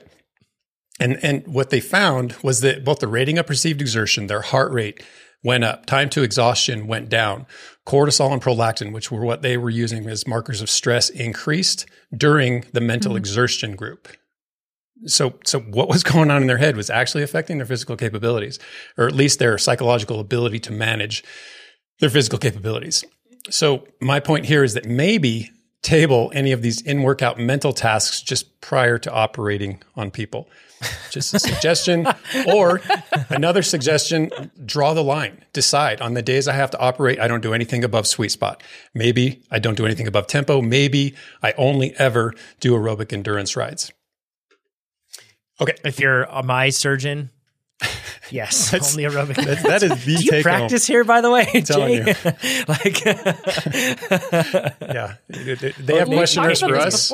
They have questionnaires for us. We should have questionnaires for them. And heading the list, how hard was your workout this morning? Are you a Trainer Road subscriber? Did you do VO2 max work? No, Chad, I am going to look up my surgeon's name and then have AT magically change their workout that morning. Hey, you're in the beta. Hey, look, you just you got recovery day. Amazing. Actually, you got a day off today. Tell them they got an FTP increase too. Just like good mood, like straight across the board, right? Yeah. This is so cool because we've talked about this before. Cognitive load is real, and your brain is physically using energy, burning glucose. I mean, it's not just a passive activity of thinking and focus here. This is it's legit. And we're going to talk about that very thing. I have 3 more points to make here, and then I'll close out with something a little more encouraging. First off, recognize the disparity in the external versus internal workloads. So we're super good at measuring work. We have watts, we have power meters. So we have all these objective metrics, power, intensity, duration, volume, all these things that we can look at and know definitively this is what we did. But they don't always align with the physiological, the physiological doesn't always align with the psychological tolls. So, and these metrics don't always align. I stated that poorly. Neither of these objective metrics align with what's going on physiologically, psychologically all the time. There can be disconnects at time. So an example would be a familiar workout that you're always good at, that you always nail. For whatever reason, you couldn't do it as well today. Something else was going on. The numbers were there, so everything objectively stacked up, but subjectively, something was a little off. And then got to consider that fatigue begets fatigue. And I linked to an interesting paper on that as well. And what we're talking about here is that incoming fatigue from other physical activities or other mental activities can actually increase your rating of perceived exertion, how hard the workout feels. And while RPE may not actually limit the work or the workout, it does require higher mental contribution. So this could lead to fewer cognitive resources at your disposal during, but in this case, post-workout. So the takeaway here is that you should probably consider scheduling your more fatiguing workouts accordingly, just like we've talked about already. If you need to be sharp, maybe don't do the hard stuff prior to, whatever it is that's going to command your mental resources that day. And then finally, as Amber already mentioned, there's a nutritional component, and we can just focus on one of them, which is, brain glucose. And this applies both pre, post, and during, because get any of those wrong and it can have effects post-workout. So if we accept that physical tasks exact a mental or cognitive toll, then we have to at least accept the possibility that exercise can impact brain function, at least in that it depletes liver glycogen, which is going to have an impact on blood glucose, which is going to have an impact on how well you can fuel your brain. And it's really hard not to recognize that very impact. Do a hard workout, don't nourish well, you're fuzzy afterwards. You don't think sharply. Not something desirable in a surgeon who's about to, I don't know, at times amputate a body part. You mean his left or my left? Sorry, my workout was hard. Can't say that. Okay, so takeaway there, pre, during, post-workout nutrition is extremely important, especially for surgeons. And then again, note to self, always ask surgeon if they're a trainer road athlete. Okay, so I'll close out with a brighter side. And this kind of brings us full circle because that first study talks about this as well. There are cognitive benefits of endurance and even strength exercise. So a study just a couple of years ago by Wu and Chang looked at basically low-ish intensity, either on the endurance side or the strength side. Had them do a workout, rested them for 30 minutes, and then they tested brain function. And they actually used an electrode cap to look at response times, global and local switching. I don't know what that is, but it makes me sound smart. Accuracy, etc. And they found that there was an acute exercise-facilitated cognitive performance each time. So there appears to be a line between exercise that helps and hinders cognitive performance. So your challenge, again, is to find where that line is for you and to time your training accordingly. That's super interesting. I really wonder about how that line changes with, for example, ADHD. So I used to joke a lot that I used exercise as a coping mechanism for ADHD, even though I hadn't been diagnosed or anything like that. I just kind of joked that I felt like that. But then recently, when I was concussed, I had a full battery neuropsych evaluation, and they were like, oh yeah, those jokes about ADHD that you were making, that's actually true. Like, you have that. So it was really interesting because I joked about it and really felt like a hard workout actually helped me more than an easy workout, because an easy workout wasn't enough to tire my brain out to allow it to just narrow focus. If I wasn't tired enough, my brain would still jump around, and which sometimes is really fun because you make cool connections. But for really focused mental tasks like going to school and doing exams, I needed a really, really hard workout. So that line was in a really different place for me. And I would be really interested to see how that changes with things like ADHD. Nate, you're smiling. You got something to say.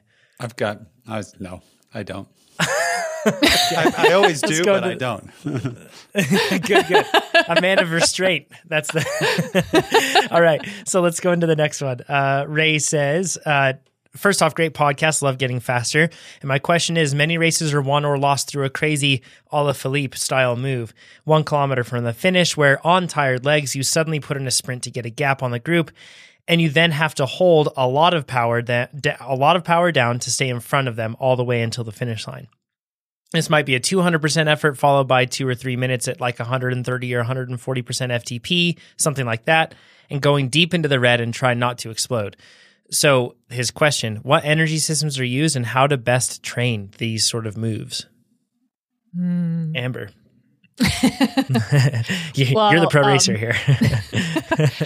the part that I want to dig into is not the specific energy systems, and we can get into that. But I want to point out that these moves are usually successful, not only because of the fitness level of the athlete that's making the move, but primarily because of the tactics that are evolving in the group as a whole. So one of the things that, in order to increase your odds of making a move like this work, yes, you need to be fit enough in order to execute the move. That's kind of your ticket to entry. But what's going to make the move successful is whether it's a tactically savvy move in context of what's happening in the race. So this is this move is commonly successful in fields where you have a big disparity in fitness. And that would be kind of beginner categories where people are coming into the sport at very different levels of fitness and experience. That disparity kind of gets a little bit narrower as you move up in categories. But if you're coming into the finish with a smaller group and you don't have the whole peloton, chances are it's a group of individuals. And so there's no teammates working for each other. So nobody in that group really wants to do the work of chasing down a move.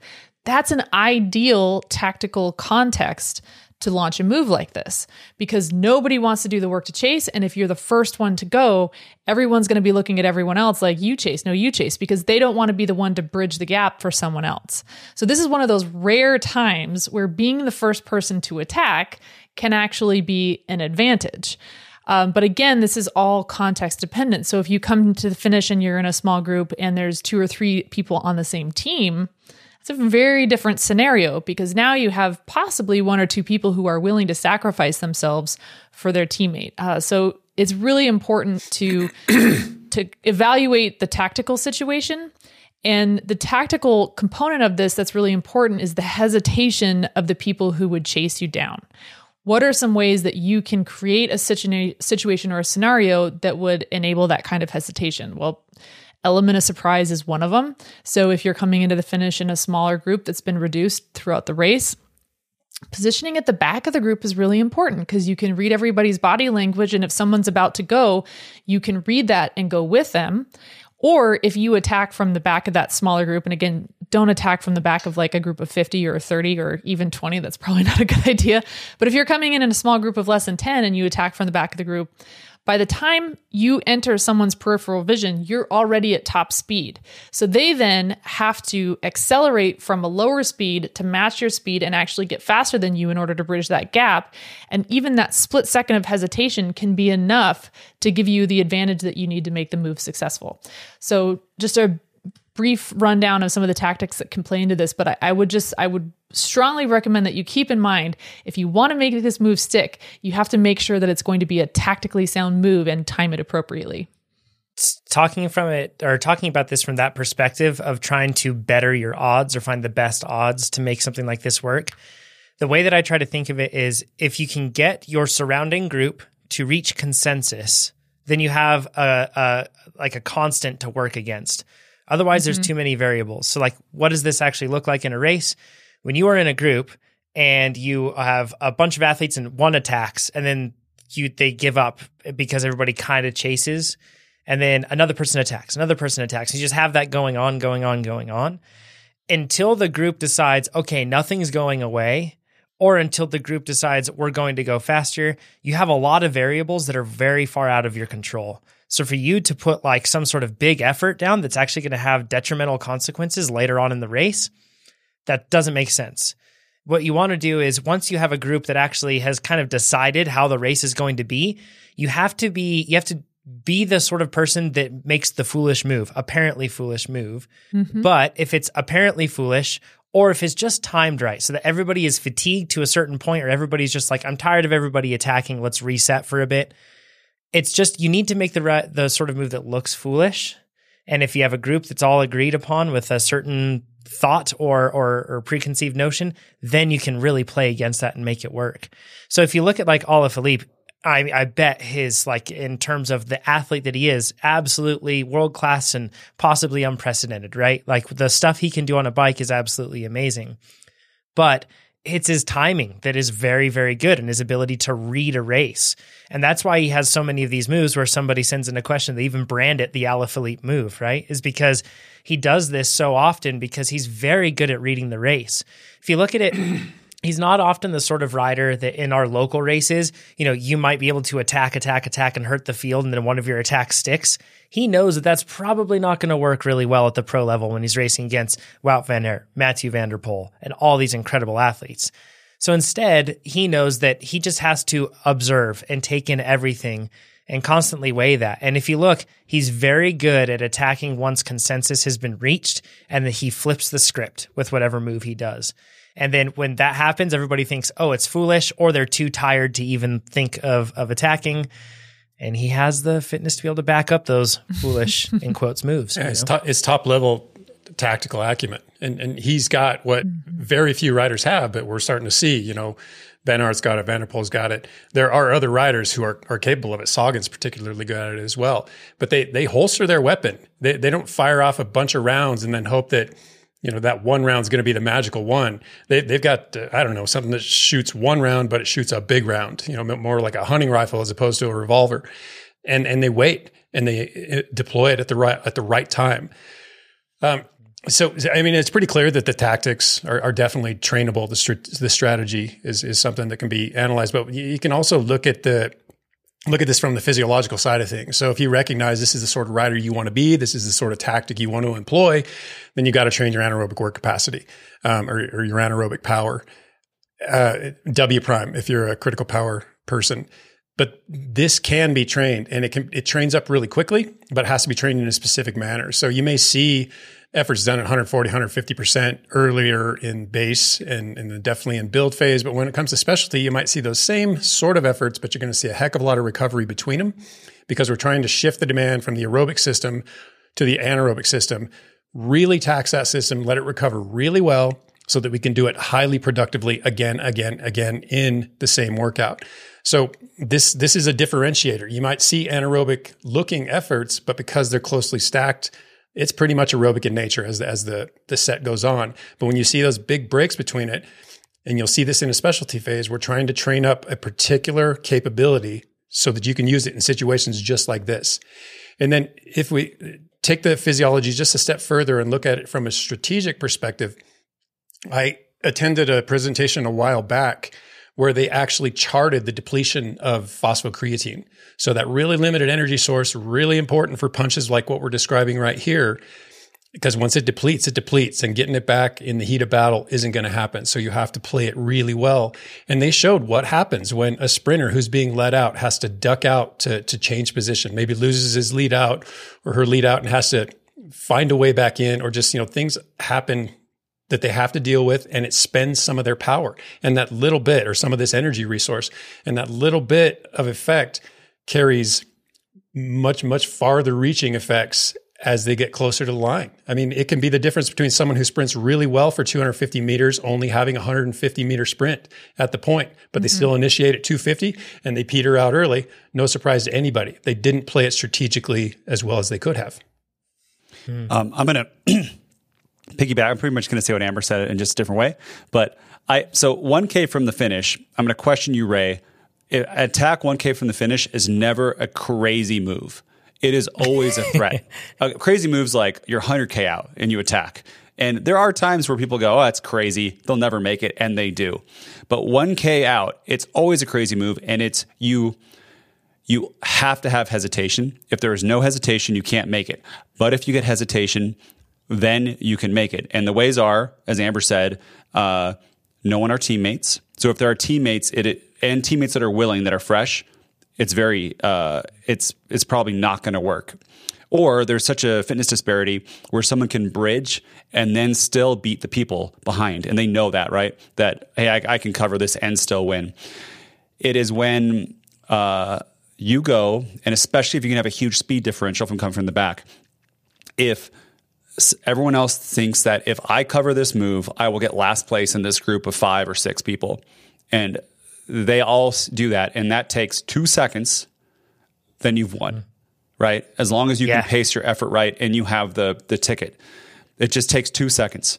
And that's enough. Because then every second that'll last longer, they all say, well, now I'm really going to lose. Like that chance to be able to cover and make it goes down and down and down. And they're just hoping that someone else takes it. And you can be lucky where the group waits like 4 seconds, you wait 4 seconds and somebody goes, then they get kind of close enough and then you go. That is like the best situation, I think. And you can do a little bridge, and then you get a gap, and you can kind of slingshot past the person who is dying at the end. Like they give you a draft into the finish. But if being the person who does this kind of move, it's big speed differential. Especially, I was thinking of I forget one of the crits in like Central California, but it was a 35 plus Cat 4 race or something. My last one, and they were coming in the last lap at like 17 miles per hour. Everyone was just thinking about a sprint. And I don't know why everyone was going so slow. And you can see me. I actually gave like a 30-foot gap of a group of like 30 people because they were going so slow. And I came by them at like 28, 29 miles per hour. And nobody chased. It was, you come by at that speed, everyone goes, oh, okay, that's gone. It's not going to happen. Mm-hmm. And it's so... It's that consensus, right? Yeah. Everybody was kind of in the same mindset, so you just flip the script, right? Yeah. Like, yeah. This is... And by the way, if you're watching now, we're going to address a handful of live questions. So if you have any questions, submit them now in the live chat. And thanks for joining us, and give us a thumbs up if you are enjoying it.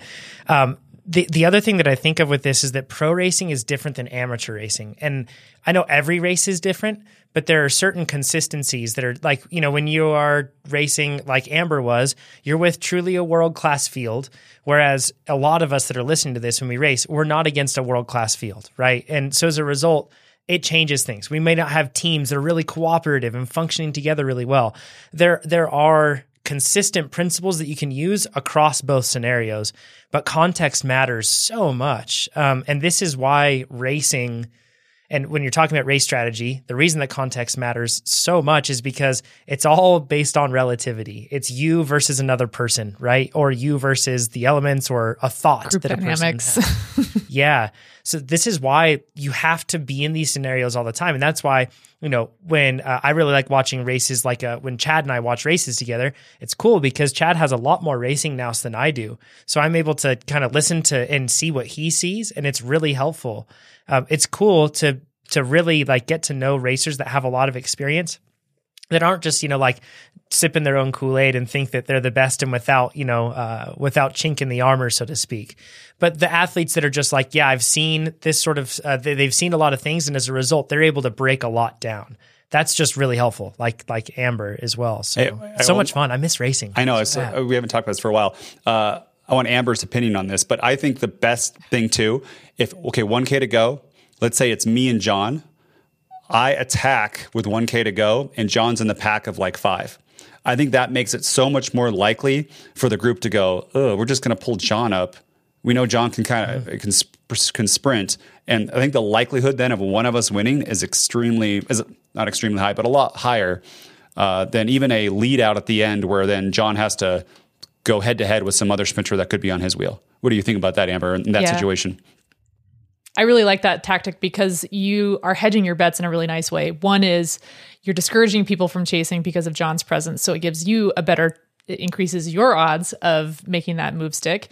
And if somebody decides to ignore the fact that John's there and chase you, John gets a free ride across that gap, and he's in a perfect position to counterattack, at which point you're blown and is left to a group of individuals to decide if they want to chase John down. And he can be positioned toward the back of that group. So he does exactly what you did by accelerating from the back. So now, unless they were really savvy and anticipating his move, which they should, but if they don't, then he has a really good chance of making his move stick. So I think that that's a really smart way to set it up for sure. Coming to a race analysis near you. If racing doesn't come back soon, I'm going to start like Dungeons and Dragons, but bike racing. And like, we'll do it via Zoom. And like, Nate will be like, Jonathan just attacked, and then we'll have to decide. Roll the dice. It's just something, man. I think it's coming back in NorCal. That chess match. Before people message us, someone just messaged me the other day. There's some races now coming back. That's great. I just missed that chess match. There's something about it that's so like, I mean, it's mentally challenging, but there's something really addicting about. It's probably the danger, all those other things going up, that adrenaline and everything that we're experiencing, but then solving a problem amidst that. It's good brain candy for sure. So, okay, let's get into a handful of live questions. Somebody, and I'm sure that this will be asked later on the forum too, looking for sleep tracker device recommendations.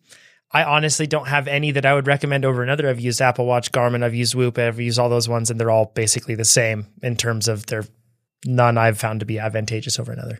Yeah, I think that's kind of what's going on here. I use the Oura Ring. So for, I don't know, last year and a half, I've been accumulating data and anecdotally making observations. When it says this, I feel this way. When it says this, I feel this way. And those things don't always align. So I don't know even what the research is. This is something we should dig into at some point, but I don't know that any of the devices are reliable enough for you to actually really know what to expect from your sleep data each day. Well, there's quality and there's time, right? And I think for us, for AT, I'm thinking what we want to know is, did you get a 9-hour or like a 4-hour or one of those ones that like really got lower? Because I don't, although it might say 9, maybe you only slept for 8 or 8.5 or something in there, but we're looking for those big disparities on days. That's what I'm thinking, that there'll be a strong enough signal. For the actual quality, I'm with you, Chad, where I don't know if the data lines up with actual.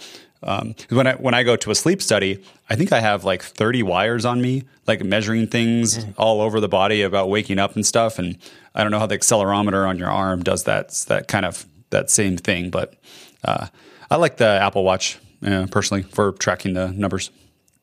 How do you sleep with all that? Like, it's so ironic that you go to a sleep study, then they like attach you with wires and like, and you have to sleep really well. Or, I think I had in my last one like 65 awakenings, and I was like, I woke up a lot. They're like, just because you're in this weird situation, and I was like, I kind of wake up a lot normally, but they just brushed it off. Like, yeah, you're gonna wake up a lot.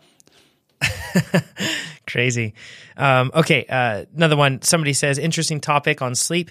Can daytime rest compensate for shorter nights rest, i.e. a 2-hour nap in the afternoon, compensating for not as much sleep at night? I'm not sure if we have like any science on this one or hard studies. Really simply, just pull from quickly. I haven't read anything that says it can compensate. It can complement. In the case of you're getting enough sleep, there's the whole benefit in terms of mental acuity from really short naps.